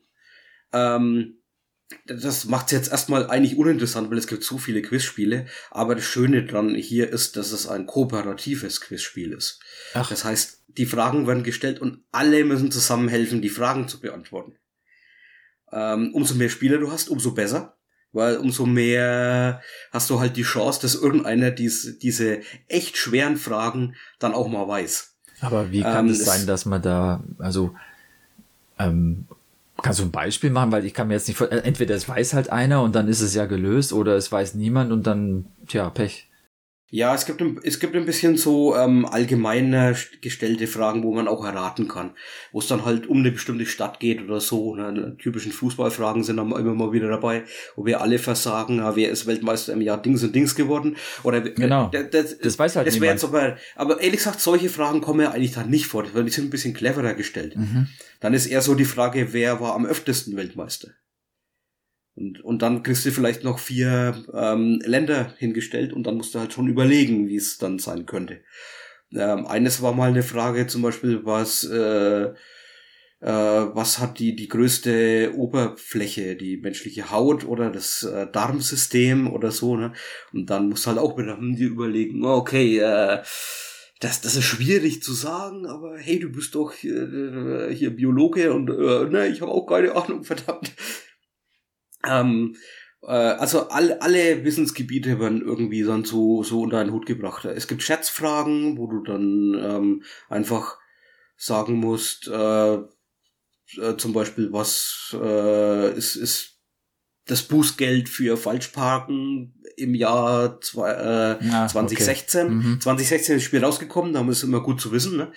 Und dann hast du plus minus 5 Euro, dass du dran liegen. Und dann sagt er ja, ich habe letztens erst falsch geparkt. Nein, das ist aber jetzt. Was war's denn vor 5 Jahren? Da gibt's halt wilde Diskussionen und man ist, eine von den Karten hat immer 5 Fragen. Und die 5 Fragen musst du dann in einer bestimmten Zeit abarbeiten. Da läuft auch eine Sanduhr durch, die, glaube ich, auch 5 Minuten genau ist. Aber das heißt, man einigt sich halt dann hektisch auf eine Antwort, also jetzt zum Beispiel bei diesem Schätzen, einigt man sich dann auf eine Zahl und dann sagt man, okay, genau, wir nehmen jetzt 10 Euro und dann dreht man um und guckt, was die Antwort ist. Ja, genau. Eine andere Schätzfrage oder sogar eine Rechenfrage war mal dabei.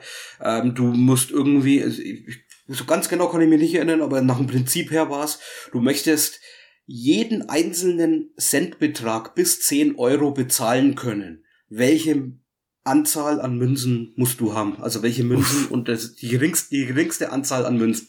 Und dann fängst du halt an runter zu rechnen, ne? Und dann wird's kompliziert, weil der Abend ja auch schon ein bisschen später ist und man meistens schon ein bisschen mehr getrunken hat. Deswegen spielen wir diese kleinen und einfacheren Spiele. Aber da geht's ja auch das wilde Rechnen dann los und das ist erst eine von den 5 Fragen. Und dann musst du natürlich auch die anderen noch in der Zeit beantworten. Die kannst du auch wild dann nacheinander durchlesen. Meistens geht es bei uns reihum, jemand zieht eine Karte und liest dann diese 5 Fragen vor. während wir dann schon halt so erstmal über die erste diskutieren und wenn wir es nicht wissen, schnell macht die zweite, Zeit läuft aus. Eine Schreiberin haben wir meistens dabei, die hat auch die Antworten dann natürlich notiert.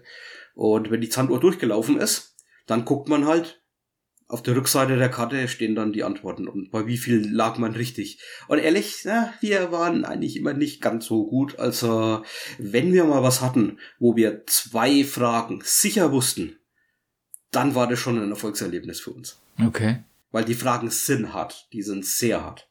Und oft genug sitzt man dann da und haben überhaupt keine Ahnung, was es sein soll. Eine von den leichtesten Fragen war dann zum Beispiel, da wird Comic-Fragen. Wie heißt der Junge mit seinem kleinen weißen Hund? Ja, Tim und Struppi natürlich. Oder noch schwieriger dann, wie heißt der im Original? Ja, Tintin. Sowas weiß man dann halt und solche Leute brauchst dann halt. Ne? Du brauchst den, der sich mit Comics auskennt, der sich im Finanzwesen auskennt, der Geografie gut kann, einer gut in Geschichte ist, einer noch die Popkultur ein bisschen im Blick hat und so. Ja, und dann brauchst halt auch jemanden, der sich mit Sport oder speziell mit Fußball auskennt. Ja. Jetzt gibt's aber noch einen kleinen Kniff bei dem Spiel, und zwar ist es tatsächlich auch ein Brettspiel. Das ist nicht nur diese Karten ziehen und dann beantworten, also könnte man natürlich auch spielen, aber man zieht noch eine Figur, die man selbst darstellt, die Eule, über ein Spielbrett, und umso mehr Fragen du gut beantwortest, umso schneller kommst du halt voran. Und es gibt noch Gegner, und zwar sind das Flaschen, so von imaginären Bierbrauereien. Oh, ist das ein Trinkspiel? Auch. Ja, nee, eigentlich nicht. Also, ich wüsste jetzt nicht, wo man trinken kann. Du könntest trinken, aber das wäre dann zu langsam. Du hast sogar was von Flaschen erzählt. Ja, das sind so kleine Pappaufsteller einfach nur. Jedenfalls sind es die Gegner und die ziehen auch. Und wenn du eine Frage falsch beantwortest, dann ziehen die halt weiter, und also eigentlich ziehen die immer, egal, also fast egal, was passiert. Die sollten nur langsam ziehen, und das verhinderst du eben mit richtigen Antworten. Das ist, du kriegst dann für diese 5 Fragen, kriegst du auch 5 Plättchen dann. Und auf dem Plättchen steht dann immer drauf, was passiert, wenn du die Frage richtig und was passiert, wenn du die Frage falsch beantwortet hast. Dann ist da zum Beispiel die grüne Flasche, bei falsch beantwortet zieht 4 Felder vor. Bei richtig beantwortet zieht sie nur 3 Felder vor. Das ist also ein kleiner Unterschied, aber das kann dann schon mal das Spiel ausmachen. Und jedes Mal, wenn du eine Frage richtig beantwortet hast, darfst du ein Feld vorziehen, egal was passiert. Also auch die anderen Flaschen vorziehen, du dann trotzdem auch eines. Und dann gibt's noch die Eulen, und die will man natürlich haben, weil bei den Eulen darfst du bei richtig beantwortet dann auch 1 oder 2 Felder extra vorziehen und die Flaschen nicht. Und dann geht natürlich auch in der Zeit, wo du die Fragen beantwortest, in diesen 5 Minuten geht dann auch das Verteilen der Plättchen los. Auf welche Frage möchte mir welches Plättchen legen? Okay. Die Eule natürlich dahin. Wo man denkt, also man hat gute recht. Eule, wo man genau weiß, dass es passt, ja. Und welche Flasche ist gerade vorne? Nein, die wollen wir nicht, dass sie vorzieht. Oder auch dieses Aufdecken am Anfang der Runde, welche Plättchen kommen. Und nein, schon wieder die grüne Flasche, die ist doch schon vorne. Müssen da jetzt nochmal 2 dabei sein, jetzt wird's knapp. Und am Ende von 5 Runden, also 25 Fragen, 5 Karten, jeweils 5 Fragen, endet dann das Spiel, und du musst einfach nur vorne sein. Okay. Dann gibt's dann auch Schwierigkeitsgrade, die ändern aber nichts an den Fragen, sondern die ändern einfach nur, welche Plättchen du ziehst. Gibt's halt schwerere Plättchen, die Flaschen ziehen schneller, es gibt weniger Eulen. Das ist der einzige Unterschied. Die Fragen sind immer gleich schwer. Wie viele Fragen sind denn da dabei? Also ich weiß halt, beziehungsweise ich kann mir halt vorstellen, dass wenn du da durch den Stapel schnell durch bist, dann ist das ganze Spiel im Prinzip kaputt. Genau, im Grunde ist es wirklich so, ja, es gibt 150 Karten, also 750 Fragen. Da kannst du quasi 150 geteilt durch 5 mal spielen. Aha. Und dann bist du quasi eigentlich durch. Weil du kannst das nicht nochmal verwenden. Du kennst einfach gewisse Antworten dann, oder gewisse Fragen kannst dich dran erinnern. Es gibt aber ein Ergänzungsset mit nochmal 250 Karten. Das bietet dann schon sehr viel Material. Ja, auf alle Fälle. Insgesamt. Ja. Also hast du auf jeden Fall einiges dann. Und es kann man sich zusammen kaufen und kostet dann ungefähr 25 €. Grob, weil die Preise sind gerade nicht so fest, da es ja schon ein bisschen ein älteres Spiel ist. Vielleicht kriegt man es auch irgendwo ein bisschen günstiger dann. Aber ich würde, Der Ergänzungsset braucht man am Anfang natürlich noch nicht. Das kann man sich erstmal sparen. Und wenn man es erstmal nur ausprobieren will, dann muss man da die extra 10 Euro dann wahrscheinlich eher nicht gleich verpulvern und dann ist nichts für einen. Oder man spielt es nicht so oft, ist ja dann auch doof. Ja. Aber uns hat es immer Spaß gemacht. Wir sind mittlerweile schon am Ergänzungsset. Und wir packen das immer wieder mal gern aus. Weil es macht einfach Spaß, dass man nicht gegeneinander spielt und nur einer raten muss, sondern dass wir alle zusammen einfach da helfen. Und jeder freut sich immer drüber, wenn er mal was weiß. Und sind die Fragen dann auch so eindeutig, dass man halt dann nicht irgendwie noch rumüberlegen muss, ob das jetzt die richtige Antwort ist oder nicht? Naja, wir überlegen schon viel rum. Und nein, ich meine auch, halt einer einfach nur, wenn du die Antwort siehst, dass du dann sagen kannst. Nee, dann ist es eigentlich eindeutig. Ach so war das gemeint. Nee, ich habe das anders verstanden. Nö, also du meinst jetzt so Fangfragen oder so, das ist nicht, kam eigentlich nicht vor. Oder mal ganz, ganz selten kam sowas vor, dass man dann gemeint haben, ach verdammt, die haben die Frage nicht richtig verstanden. Ja, das meinte ich, oder die haben sofort in die falsche Richtung gedacht und so, ne? Ja, also es sind schon ein paar echte Knaller dabei, wo du echt hart überlegen musst, wenn dann natürlich irgendwie, du sollst Städte aufzählen, wo irgendwas Bestimmtes passiert ist und jeder weiß, schaffe ich sofort, das sind diese 5 Städte. Ja, aber die Frage ist, nenne sie in der richtigen Reihenfolge vom Breitengrad her. Nein. Und dann so, liegt jetzt Oslo über Hamburg schon, ne? Und da gibt's halt dann einige, die dann meinen, nee, das liegt runter. Und du so, hä? Aber Moment. Also wir hatten da schon echt auch Streitgespräche. Aber am Ende haben wir uns dann immer wieder doch geeinigt auf eine Antwort. Dann habe ich jetzt noch 2 Fragen. Erstens, habt ihr das Spiel dann schon mal jemals gewonnen? Also quasi ja, schon öfter. Okay. Gut. Gewonnen wie verloren. Ich würde jetzt so spontan sagen, das ist echt 50-50. Aber wir haben alle Schwierigkeitsgrade schon gespielt. Wir spielen aber, glaube ich, doch eher am liebsten im Normalen, im Mittleren. Damit man halt nicht komplett absackt. Ich meine, es ändert ja nichts an den Fragen. Das heißt, du hast immer noch das Erfolgserlebnis, wenn du mal zwei, 3 Fragen wirklich richtig hast. Aber wenn du dann halt gut spielst oder gut antwortest und trotzdem verlierst, fühlt sich halt doof an. Und meine zweite Frage. Habe ich dann recht, wenn ich sage, dass die Oberfläche des Darms größer ist als die Haut eines Menschen? Keine Ahnung mehr. Oh Mann! Du musst es doch wissen, du bist doch Biologe. Naja, das ist auch so ein Streitgespräch, ob ich Biologe bin. Ich habe sie studiert. Ja, nein, ich meine, das war doch genau dein Argument vorhin. Ja. Es sind fiese Sachen dabei und das muss auch so sein, die Fragen. Also wenn du es allein spielen würdest, glaube ich, würdest du fast immer versagen. Okay. Weil du brauchst die Leute aus unterschiedlichen Gebieten. Und wenn bei uns die Fußballfrage kommt, dann ist es halt immer so, ja, nächste Frage. Der hat keiner von uns. Ja, da brauchst halt... Doch, einer kennt sich ein bisschen aus. Ja, da brauchst halt sehr diverse Freunde. Ja, da könnte es sogar klappen. Es wird irgendwie drauf geschrieben, bis 6 Spieler oder so. Blödsinn. Kannst du es mit 100 machen. Aber dann wird es halt ein wildes Durcheinandergeschrei, weil der 100. dann auch nochmal eine Antwort hat, die anders ist. Ja, genau. Das ist nur, also du kannst es mit so vielen Spielern spielen, wie du lustig bist und wie es überhaupt funktioniert, das zu koordinieren. Genau, wie du es organisieren kannst, weil sonst, genau. Ist ja egal, ob jetzt da 4 oder 5 Leute da sitzen. Ja.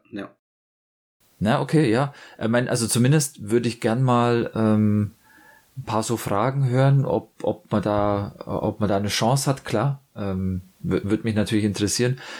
Aber weiß noch nicht, ob das als Spiel funktioniert. Kann man gern mal ausprobieren.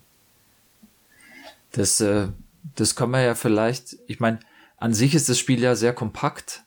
Das kann man ja auch mal transportieren und vielleicht können wir es ja mal ausprobieren. Ich kann ja mal gucken, ob ich mal irgendwo Beispiele habe. Das ist immer ein bisschen schwierig. Ja, hier zum Beispiel. Okay. machen wir mal eine Testrunde, nur mit uns beiden. Habe ich die Antworten... ja, ich habe sogar die Antworten da. Also, Frage Nummer 1, jetzt nicht getimed. Wie heißt French Toast auf Deutsch? Weißt du's? Nö. Hätte ich jetzt nicht gewusst. Kann mich daran erinnern, dass wir die Frage tatsächlich hatten. Aber ja, da haben wir schon drüber diskutiert. Wie heißt was ist denn French Toast? Mit Amerito oder sowas? Toast Hawaii oder so haben wir dann, ja, es ist tatsächlich Amerita, ja. Das ist richtig. Aber wärst du dir sicher genug gewesen, das aufzuschreiben? Irgendwann, wenn keiner natürlich eine Antwort gibt, dann schreibt man das auf, was irgendeiner genannt hat und trotzdem denkt, ja, das ist bestimmt falsch, aber schreib auf, ich habe nichts weiteres. Aber ja, das war richtig. Ich habe sonst nichts gewusst, deswegen hätte ich dann natürlich das genommen, aber du hast ja auch nicht widersprochen. Ja. Gut, machen wir einfach weiter. Frage Nummer 2. Bei welcher Sportart gibt es eine 45 Minuten dauernde Mittags- und eine 15-minütige Teepause? Da haben wir sofort gedacht, Englisch. Ja. Teepause, das muss England sein. Oder Indien. Also ist es vielleicht Cricket? Ich hätte auch Cricket gesagt, einfach aus dem genau gleichen Grund, wie du es gesagt hast. Aber es kann natürlich eine andere typische englische Sportart sein. Dieses Bowls, oder wie das heißt, wo die mit den Steinkugeln auf dem Rasen rollen, das ist ja auch sehr britisch. Das dauert aber nicht so lang, ne? Cricket dauert halt sehr lang. Deswegen ja, das stimmt auch. Ich mir auch gedacht, da kann man nur eine größere Mittagspause machen. Und ja, es stimmt, das ist Cricket. Ja, okay. Gut, jetzt haben wir eine Frage für uns. Was malt Pippi Langstrumpf im Zeichenunterricht in der Schule an die Wand? Wahrscheinlich ein Pferd. Sie malt ihr Pferd an die Wand, ja. Weil das nämlich zu groß ist, um auf ein Blatt Papier zu malen. Ein paar Nebeninfos gibt's dann immer noch mal so, wenn es irgendwie witzig ist. Noch eine? Ja. Gut. Es geht weiter mit Sport. Ui. Neben den stehenden und den fliegenden Start gibt es im Motorsport auch den heute eher unüblichen Le Mans Start. Was macht diesen so besonders? Da müssen die ins Auto erst einsteigen, bevor sie starten. Also die müssen zum Auto. Ja, zum Auto laufen. Genau, zum Auto laufen. Ja. Ey, wir sind verdammt gut. Ja. Okay, dann können wir die 5. Frage jetzt auch noch machen. Das ist die längste. Das ist dann auch immer ganz gut, wenn man die kurzen Fragen am Anfang hat, weil man hat ja den Timer schon laufen und dann weiß man in der 5. Frage, dann weiß man ungefähr, wie viel Zeit man schnell vorlesen muss. Wie eng es dann halt wird. Also Nummer 5. Welcher Begriff bezeichnet sprichwörtlich Dörfer und im übertragenen Sinne Objekte, die auf den ersten Blick den Anschein erwecken, sie seien schön, hinter der Fassade aber schäbig aussehen? Das kommt mir bekannt vor, das weiß ich wahrscheinlich, aber mir fällt das jetzt nicht ein, weil das mit den Dörfern hat mich sofort nach böhmische Dörfer getrieben und jetzt kriege ich nichts anderes mehr in den Kopf rein. Ja, das ist auch was, aber wir haben, glaube ich, böhmische Dörfer gesagt, obwohl das eigentlich Nee, das ist falsch, das ist falsch, ne? Das gibt die einen Antwort, Begriff ich weiß dafür. nicht. Ja, der Begriff haben wir alle, als wir es gespielt haben, nicht gewusst. Also gar nicht gekannt. Aha. Es handelt sich um Potemkinsche Dörfer. Ja, ja. Und Potemkin ist bei mir der Panzerkreuzer Potemkin aus dem Film. Ach so. Ja. Aber ansonsten kenne ich das nicht. Ja, das ist jetzt eine von den auf der Internetseite gefeaturten Fragen, Karten. Sagen wir mal so, die letzte hätten wir wahrscheinlich nicht rausgekriegt, wenn du sie jetzt nicht schon gekannt hättest. Aber die ersten 4, die haben wir doch hinbekommen, oder? Ja, das mit dem Le Mans Start, das haben wir damals, glaube ich, nicht gewusst. Und ich glaube, Pippi Langstrumpf haben wir richtig gehabt. Das ist ja eigentlich eindeutig, dass wahrscheinlich das Pferd ist. Ja, wie gesagt, hab ich ja auch gesagt, ohne jetzt sicher zu sein, aber ja. Also ich muss sagen, das war jetzt tatsächlich eine etwas einfachere Karte. Da gibt's doch viel härtere Sachen. Okay. Ja, wenn wir sogar die Sportfrage beantworten können, dann muss es ja einfach sein. Beide Sportfragen. Stimmt, es waren ja 2 sogar. Cricket. Wobei beim Cricket haben wir ja auch nur recht gehabt, weil uns sonst nichts eingefallen ist.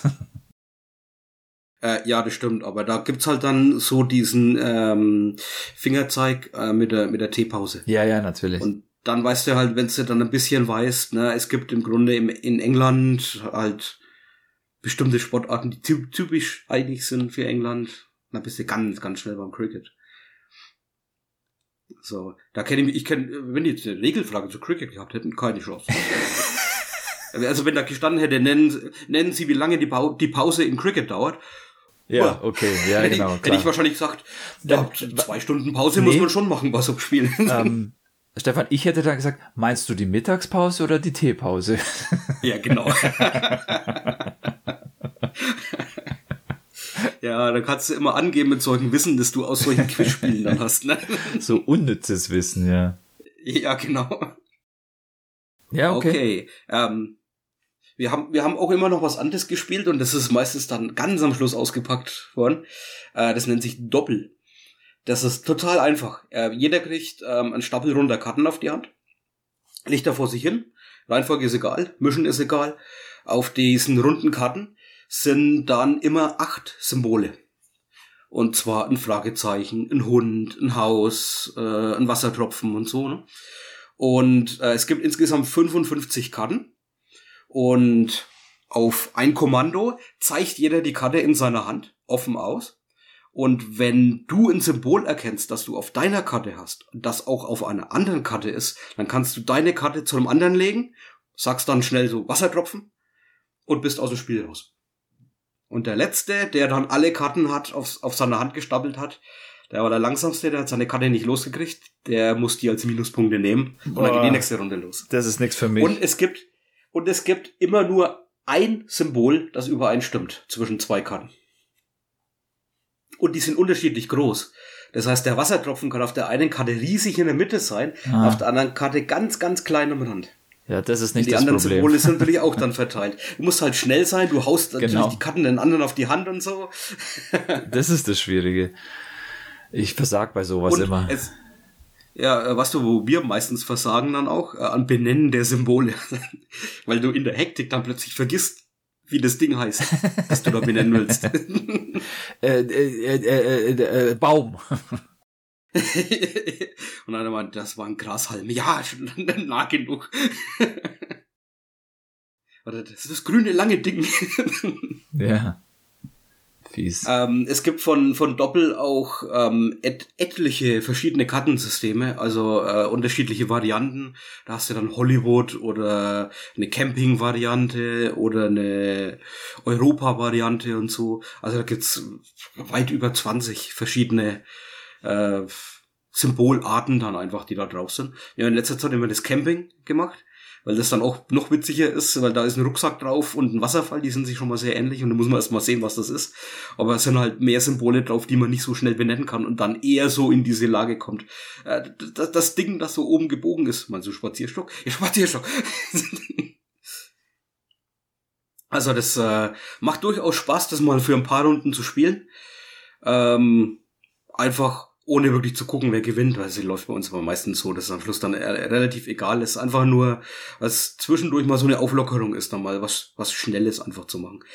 Doppel gibt's auch schon seit 2009 und heißt im Englischen Spot It, ist aber, glaube ich, französisch, aber das ist vollkommen egal, da steht ja nichts drauf. Okay, ja, es sind ja nur Symbole. Ab und zu ab und zu steht mal, ich glaube, Heureka steht mal auf einem, glaube ich, ausgeschrieben, aber eher so allgemeine Sachen und Stop It, glaube ich, mal bei einem. Allgemeine Begriffe, die man halt einfach sowieso kennt. Aber es macht echt Spaß. Wer jetzt sehr gut in Mathe ist, der wird sofort sagen, Moment, 55 Karten, 8 Symbole, immer müssen 2 übereinstimmen. Ich rechne mal kurz aus, das müssten noch 57 Karten sein. Ja, stimmt. Es fehlen 2. Es fehlen immer 2. Ich weiß nicht warum, aber vielleicht gibt es irgendeinen logistischen Grund, wenn man 55 Karten nimmt oder ich meine, wenn wir die verteilen unter uns, dann kommt es natürlich drauf an, bist du 5 oder 4 Spieler oder 3 Spieler, dann bleiben halt Karten übrig, ist ja dann egal. Also, und lustig ist es dann auch, wenn einer anfängt, seine Karten zu mischen und wir dann immer sagen, es ist egal. Bei 8 Symbolen, da kannst du... hast du keine Chance. Es gibt dann immer irgendwas, ja. Ja. Also, mir ist ein bisschen aufgefallen, dass es recht teuer ist, als ich dann nochmal nachrecherchiert habe. Also an die 15 Euro tatsächlich. Dafür, dass du eigentlich nur diese Karten hast. Vielleicht kriegt man es irgendwo billiger her. Allerdings muss ich dann dazu sagen, ja, es gibt diese Seiten wie Wish und so, ne, wo man halt wirklich diese China-Importe dann herkriegen kann. Und immer ein bisschen gucken, dass man nicht verarscht wird mit sowas und plötzlich so Mini-Karten hat, auf denen man nichts sieht. Es gibt nämlich große und kleine Kartensets. Und ich würde immer die großen empfehlen. Also wirklich auf alle drauf Fälle, gucken, ja. dass es die richtigen sind. Ja. Ist halt ein hektisches Spiel, ne? Ja. Das ist nicht so deins? Nee, also gerade weil es geht halt um die Geschwindigkeit. Du musst halt schneller sein als die anderen und da weiß ich, dass ich nicht der Schnellste bin, sagen wir es mal so, und dann ist es halt schon mal schwierig für mich. Aber okay. Naja, du musst halt, also es ist ja nicht Reaktionszeit eigentlich, oder weniger, eher zweitrangig, sondern es ist dieses Finden von Symbolen. Da musst du halt schnell sein. Ja. Also du musst halt gucken. Und du übersiehst dann echt Symbole, weil sie kleiner abgebildet sind. Ja. Vielleicht habe ich ja doch eine Chance. Okay. Und, wo wir schon dabei sind, mache ich das dritte Spiel jetzt auch noch. Das ist nämlich auch ein schnelles Zwischendurchspiel, wo es auf die Regeln nicht so wirklich ankommt. Das heißt Concept. Also wie das Konzept, aber auf Englisch, also mit C geschrieben, Concept.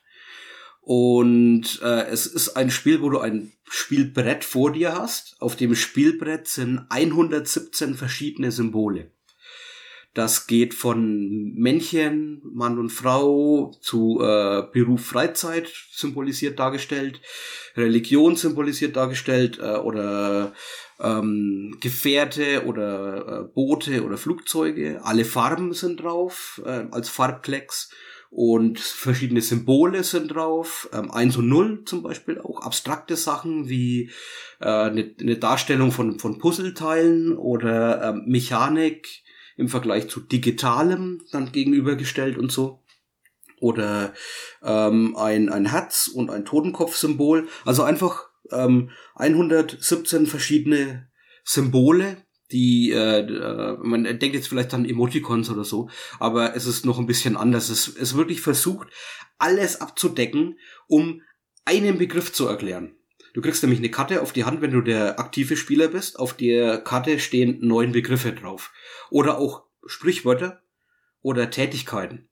Und von diesen 9 Stück sind 3 leicht, 3 mittel, 3 schwer.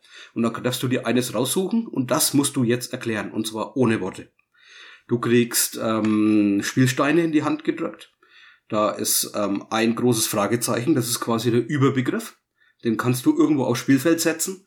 Und das ist das schwarze Fragezeichen. Und dann hast du schwarze kleine Steinchen. Die kannst du dann noch verteilen als, das ist wichtig für diesen Überbegriff.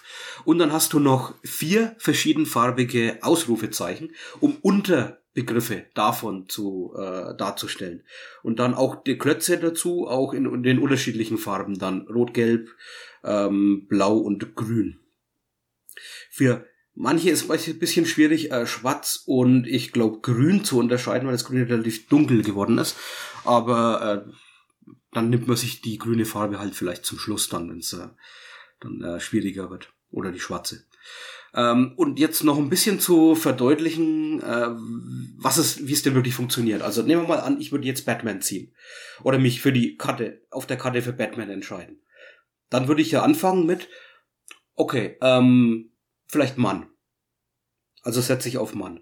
Dann setze ich eines von den Schwarzen noch auf Fiktion. Also es gibt Real und Fiktion noch dargestellt. Also bei Real zum Beispiel ist der Männchen Napoleon und noch irgendein anderer Geschichtsträchtigen. Und auf der anderen Seite ist ein Superman und eine Meerjungfrau abgebildet. Okay, also das ist Fiktion. Es gibt auch ein Erklärblatt, das bei manchen von den Symbolen vielleicht nochmal verdeutlicht, was es jetzt darstellen soll, weil es vielleicht nicht immer so 100%ig eindeutig ist. Genau wie das jetzt. Wenn man es ein paar Mal gespielt hat, weiß man ganz genau, real, historisch oder fiktiv. Man muss sich halt vor allem das gleiche Verständnis dann dafür haben jeweils. Ja, genau. Und das bildet sich dann raus, wenn man es ein paar Mal gespielt hat, definitiv dann über die Zeit. Okay, dann legst du noch vielleicht auf Tier.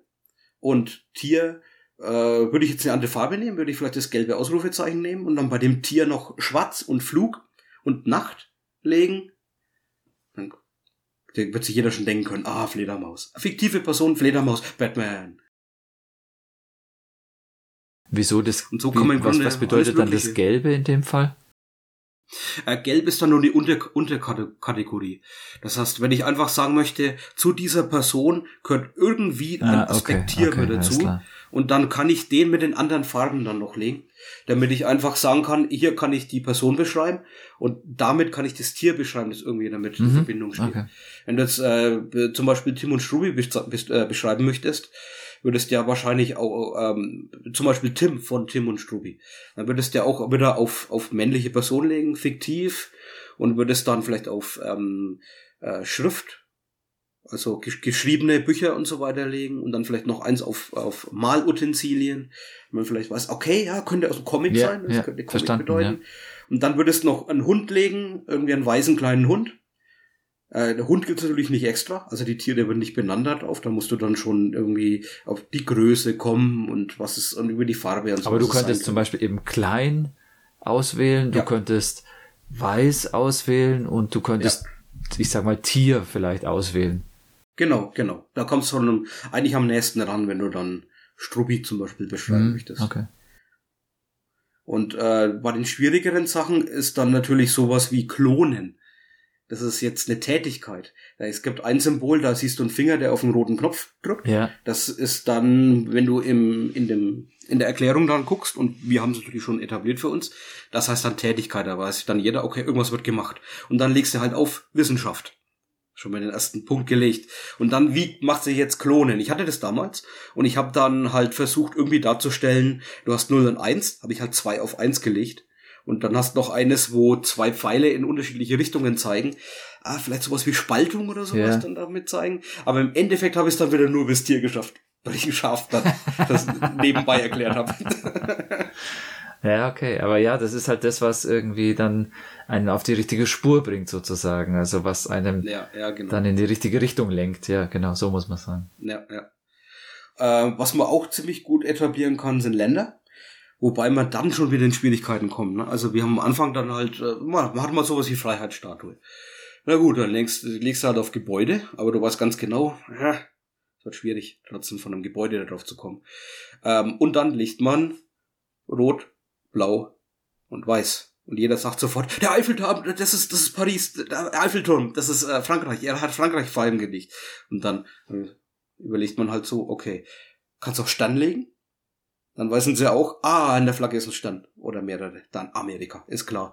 Oder du legst auf Alt und Jung. Also Jung Amerika, Alt Frankreich. Vielleicht kommen wir da noch drauf.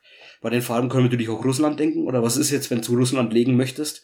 Wie kannst du es noch verdeutlichen, dass es sich nicht um Frankreich oder so handelt? Ja, du musst halt immer noch was dazu machen, was dann, wie gesagt, genau. in die richtige Richtung deutet. Ja. Aber schwierig war letztens auch Pfeffermühle. Ich habe natürlich auf Gegenstand gelegt und dann auf die Form, also ein zylinderförmig. Und dann habe ich, es gibt eine Kreisbewegung, also 2 Pfeile, die im Kreis gehen. Habe ich vielleicht so Mechanik noch gelegt. Und dann habe ich einen anderen Unteraspekt gewählt, und zwar Essen. Und dann habe ich halt scharf und kleinkörnig. Es gibt ein Symbol, da sind ganz viele kleine Teile drauf, also kleine Kügelchen quasi. Und habe halt da schon überlegt, ja, aber machst was scharf und wird kleinteilig und du hast was, wo du drehst. Im Endeffekt hat's wirklich einer erraten, aber es hat ziemlich lang gedauert. Also das hört sich jetzt schon naheliegend an, aber natürlich hast du es ja jetzt gerade beschrieben. Ja, das hört sich immer naheliegend an, aber wenn du es mal vor dir hast und raten musst, da haben wir schon echt richtig, richtig harte Sachen. Andere Sachen waren wieder total einfach, wo einer 2 Dinger liegt und einer zerraten und alle anderen haben angeguckt und was? Aus den beiden? Super war. Marshmallow. Essen, weiß. Marshmallow. Okay, gut. Okay, also ob es da sonst nichts anderes Weißes gibt. Naja. Ich hatte noch nicht mal die Chance, einen Würfel auf die Würfelform zu legen, damit man weiß, welche Form das hat. Naja, gut. Und wie wird das gewertet? Wir sind vom Werden abgekommen. Wir machen das gar nicht. Wir machen einfach ein paar Runden, bis wir keinen Bock mehr drauf haben. Okay, einer legt irgendwas und die anderen raten und dann der nächste. Genau. In Wirklichkeit kannst du das so spielen, dass du eine bestimmte Anzahl an Runden hast und es gibt Siegplättchen, das sind Glühbirnen und Doppelglühbirnen und ich glaube, die Doppelglühbirne kriegt der es richtig erraten hat und die Einfachglühbirne kriegt der den Begriff gestellt hat. Aber das haben wir einmal gemacht. Und dann haben wir ganz schnell rausgefunden, das ist doch vollkommener Blödsinn, komm, wir spielen einfach. Ja, ich denke, ich kenn's auch. Das ist bei Tabletop schon mal vorgestellt worden, dieser Geek and Sundry YouTube-Channel, wo Will Wheaton eben mit Freunden immer irgendwelche Brettspiele spielt, und ich bin mir ziemlich sicher, dass die auch Concept schon mal da hatten. Ja, kann sein. Ja. Das war 2014 nominiert für Spiel des Jahres, hat's aber nicht gekriegt. Ich glaube auch noch für andere Kategorien, aber hat's da nicht gepackt. Dieses Jahr oder letztes Jahr hat, glaube ich, Pictures, das funktioniert ja ähnlich, wo du auch so irgendwas erklären musst und dann das zeigen musst auf unterschiedliche Arten. Jetzt nicht nur auf irgendwelche Symbole legen, sondern irgendwie anders, mit einer Schnur legen oder mit irgendwas. Es gibt mehr Spiele mittlerweile, die solche Konzepte wie Concept haben, aber in andere Richtungen dann noch treiben. Und ich finde das eigentlich sehr interessant, weil das macht Spaß, weil es ein bisschen anders halt einfach ist. Und übrigens kannst du hier bei Concept natürlich auch eigene Begriffe verwenden. Solltest du gucken, dass sie nicht zu abstrakt sind. Weil ich habe schon mal einfach nur spaßeshalber, weil ich mit meiner Rollenspielgruppe das mache, meinen eigenen Rollenspielcharakter versucht zu legen. Aber die Leute haben das nicht auf dem Radar gehabt, dass ich was nimm, das nicht allgemein bekannt ist. Deswegen war es etwas schwierig. Obwohl eine sogar Kraft hat, drauf zu kommen. Cool. Und du kannst übrigens auf diesem ganzen Spielbrett alles verwenden. Das heißt, neben diesen Symbolen ist immer ein kleines Feld, wo du deinen Würfel reinlegen kannst. Du kannst den Würfel aber auch direkt wohin legen. Bei dem Symbol Torso, also es gibt Symbol Kopf, Symbol Arm, das sind dann so Crash-Test-Dummies dargestellt, ne, und Fuß und so, gibt's auch das Torso. Und da legen wir auch öfter mal den Würfel ein bisschen weiter nach unten am Torso. Mhm. Komischerweise kommt es sehr oft vor. Also du kannst in den Bildern dann auch noch Stellen auswählen. Du kannst das ganze Brett quasi benutzen dafür. Es gibt auch noch Erweiterungen dafür, aber das sind dann wirklich nur Karten mit neuen Begriffen. Und wir haben mittlerweile die Karten ja auch schon mal durch und sind sie dann nochmal durch. Weil du kannst ja auch einen anderen Begriff wählen. Das sind ja 9 Stück drauf. Oder du hast die Karte noch gar nicht gesehen, weil die sieht ja immer nur einer, der sie gerade zieht. Ne? Also das ist nicht so wie bei Kneipenquiz, dass wenn eine Karte mal durch ist, dann ist sie durch und dann kannst du eigentlich nicht mehr spielen mit den Leuten.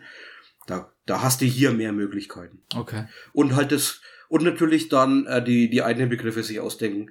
Das ist natürlich dann auch was, wo man eigentlich Tür und Tor aufmacht für unendliche Spielen. Wobei es schon schöner ist, wenn man so Beispiele hat. Weil man hat natürlich nicht immer sofort was parat. Und die Sprichwörter sind übrigens teilweise auch richtig happig, die man da manchmal erklären muss. Zum Beispiel eines der leichteren war ins Gras beißen. Aber trotzdem, da muss natürlich dann einer auch wirklich drauf kommen. Und ich hasse das immer, wenn einer anfängt mit, ich leg das Fragezeichen, Hauptbegriff, Überbegriff auf die Sprechblase. Oh nein, Sprichwort. Und dann noch Würfelchen für wie viele Wörter sind in diesem Sprichwort. Und wenn dann da irgendwie 6 Stück liegen, dann weißt du ja, die Hälfte davon ist und die das. Also, es kristallisiert sich relativ schnell über die Zeit raus, was manche Sachen bedeuten, die Leute legen. Weil es bei mir hat relativ lang gedauert, bis ich Feuerwasser etabliert habe. Weil es gibt keinen Alkohol, also habe ich auf Wasser und Feuer und ich habe gedacht, die Leute würden drauf kommen, aber ich habe das dann tatsächlich nochmal irgendwie explizit sagen müssen, dass wenn es jetzt um Alkohol geht, dann lege ich immer das. Ja, aber es ist eigentlich eine schöne Geschichte und eigentlich auch ein bisschen, nicht nur ein bisschen, sondern deutlich anders da vom Konzept her. Ja. Und es ist halt einfach, du packst es aus, spielst ein paar Runden. Ja. Jeder hat sofort Bock drauf, irgendwas zu erklären und so. Und das geht halt zack, zack, zack. Da gewinnst du nicht oder verlierst auch nicht, sondern das ist eigentlich nur das Spiel selber. Ja, hört sich witzig an. Genau. Okay. Alkoholpegel ist dann auch vollkommen egal. Feuerwasserpegel. Genau, Feuerwasserpegel. So weit zur heutigen Folge. Zum Schluss kommen wir wie immer zu den Previews. Tom, willst du anfangen? Ja, ich habe ein besonderes Preview. Ich habe es schon gesehen, du noch nicht. Wir haben es ja vorhin gerade schon geklärt, aber ich möchte es unbedingt mal dranbringen. Das ist so ein bisschen was anderes, als was wir sonst an Themen haben. Gut, es ist eine Fernsehserie, okay. Und es geht um Podcast. Und zwar heißt die Only Murders in the Building. Das ist eine Comedy-Krimi-Serie, ist meiner Meinung nach wirklich sehenswert mit Steve Martin und Martin Short. Und wie heißt sie? Selena Gomez? Ja. Habe ich den Namen richtig? Genau. Und die drei an sich sind eigentlich, was die Serie tragen. Das möchte ich aber alles noch nichts spoilern. Ich hoffe, dass du noch dazu kommst, die anzugucken, weil ich das wirklich interessant finde. Guck dir mal den Trailer an. Der verrät nicht viel. Ich glaube, ich habe den aber Trailer, so ein bisschen die Stimmung. Ich glaube, ich habe den Trailer schon mal gesehen, weil ich hatte Interviews geguckt, wo sie bei Stephen Colbert mit aufgetreten sind. Und auch sogar bei Bill Maher, bei Realtime. Und dann habe ich mir auch mal den Trailer angeguckt, weil es ja ein bisschen verwandtes Thema zu dem ist, was wir hier machen. Und es sieht ganz nett aus. Weiß nicht ganz genau, was ich von halten soll. Aber wenn du es empfiehlst, dann werde ich mir es angucken und dann können wir auch hier drüber reden. Ja, schau mal rein. Also es ist nicht die Offenbarung, aber sehr angenehm zu gucken. Also macht wirklich Spaß und ist sehr entspannend, das anzuschauen. Okay, sind aber mal echte Schauspieler mit echten Dialogen. Das ist wirklich erfrischend. Aber es ist natürlich Comedy, ne? Weil ich jetzt allein von den zwei Hauptdarstellern das sagen würde. Ja. Nein, das nimmt sich alles nicht ernst. Das ist schon gut so. Okay, gut. Ich habe was, das ist ein, würde ich mal sagen, fast schon Update. Allerdings ist es ein bisschen her, und zwar in der Folge 77 aus dem Jahr 2016, also schon 5 Jahre her. Da haben wir uns mal diese ganzen Roboter-Kampfsendungen da vorgenommen, also Robot Wars und Battlebots. Ja. Und ich habe das immer weiter nachverfolgt und habe jetzt auch die letzte Staffel nochmal nachgeholt, die über die Jahreswende 2021 ging. Das war, die Staffel 14 oder so, oder je nach Zählweise, das ist immer ein bisschen komisch.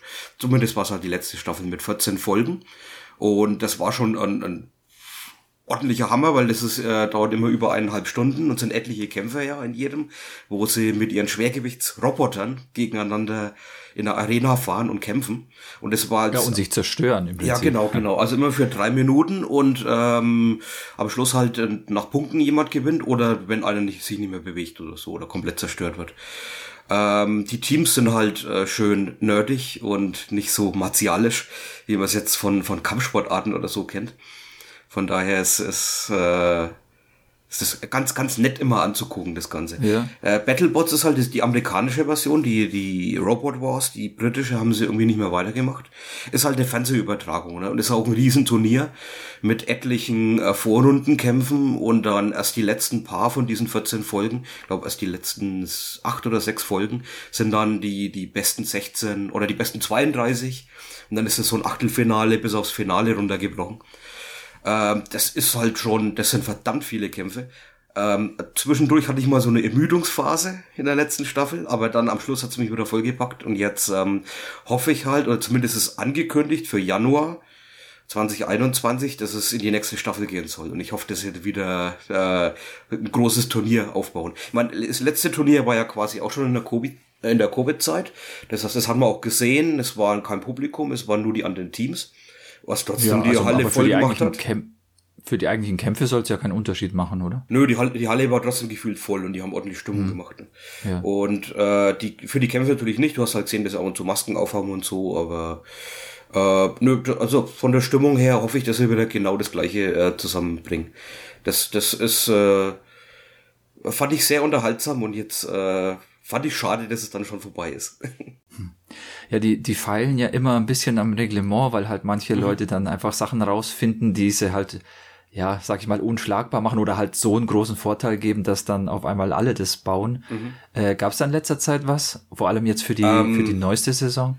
Mir ist auch, also vom Reglement sagen sie ganz, ganz wenig. Ja, ab und zu fällt mal so ein Stichwort, irgendwie so in der letzten Folge von den 14 haben sie dann mal doch erwähnt, dass es ja ein Spinning Limit gibt. Genau, ja, das habe ich auch mal Du gehört. kannst nicht schneller irgendwelche Räder, also nicht die Antriebsräder, sondern die Waffenräder. Ja, aber da ist, glaube ich, die Begrenzung so, das hängt mit der Masse zusammen. Also entweder sehr leicht und sehr schnell oder sehr schwer und dafür aber dann langsamer. Irgendwie, In der letzten Staffel hatten sie einen Bot dabei, das war keiner, der Räder hatte, sondern der hatte, kannst du wie bei so einem Tausendfüßler die Beine vorstellen. Der hatte, glaube ich, 4 Beine an jeder Seite und die konnten halt immer jedes Bein hochheben und vorgehen. Und deswegen, und der war halt extrem langsam, der konnte sich eigentlich nur wirklich ein bisschen drehen und so, ne? Also ansonsten, der andere ist halt immer außenrum in Mods-Geschwindigkeit und hat versucht, einen guten Angriffspunkt zu finden. Aber der Roboter, aufgrund dessen, dass er keine Räder hat, dürfte das Doppelte an Gewicht haben. Wie die anderen Roboter. Das fand ich schon mal sehr seltsam, weil das ist ja so aus der Luft gegriffen irgendwie, ne? Da haben sie halt wahrscheinlich einfach, vielleicht auch, weil es eine Fernsehübertragung war, in der ein besonderer Hingucker war, da gesagt, da kommen wir denken uns jetzt mal hier eine Regel aus. Und wenn dann, ist ja nur der eine jetzt in der Staffel gewesen. Wenn es dann später mal mehr werden, dann werden sie sich wahrscheinlich andere Regeln noch ausdenken. Ne? ich kann mir halt schon vorstellen, dass die irgendwas finden müssen, dass es sich für die Leute lohnt, andere Designs zu machen, weil sonst kommt halt am Schluss irgendwie das Gleiche raus oder sehr ähnliche Bots raus von allen Teams und dann macht's halt weniger Spaß. Ja, das war jetzt auch in der letzten Staffel so, dass viele von den Drumspinnern gewonnen haben oder ziemlich weit gekommen sind. Am Schluss war fast nur noch Drumspinner gegen Drumspinner. Also die das Scherenblatt, also manchmal ist ein Blatt, manchmal ist eine Trommel halt vertikal drehen lassen. Und früher, als ich das angeguckt habe oder als wir das auch 2016 besprochen haben, da waren es eher die Horizontalspinner, also die aufgebaut sind wie ein Rasenmäher.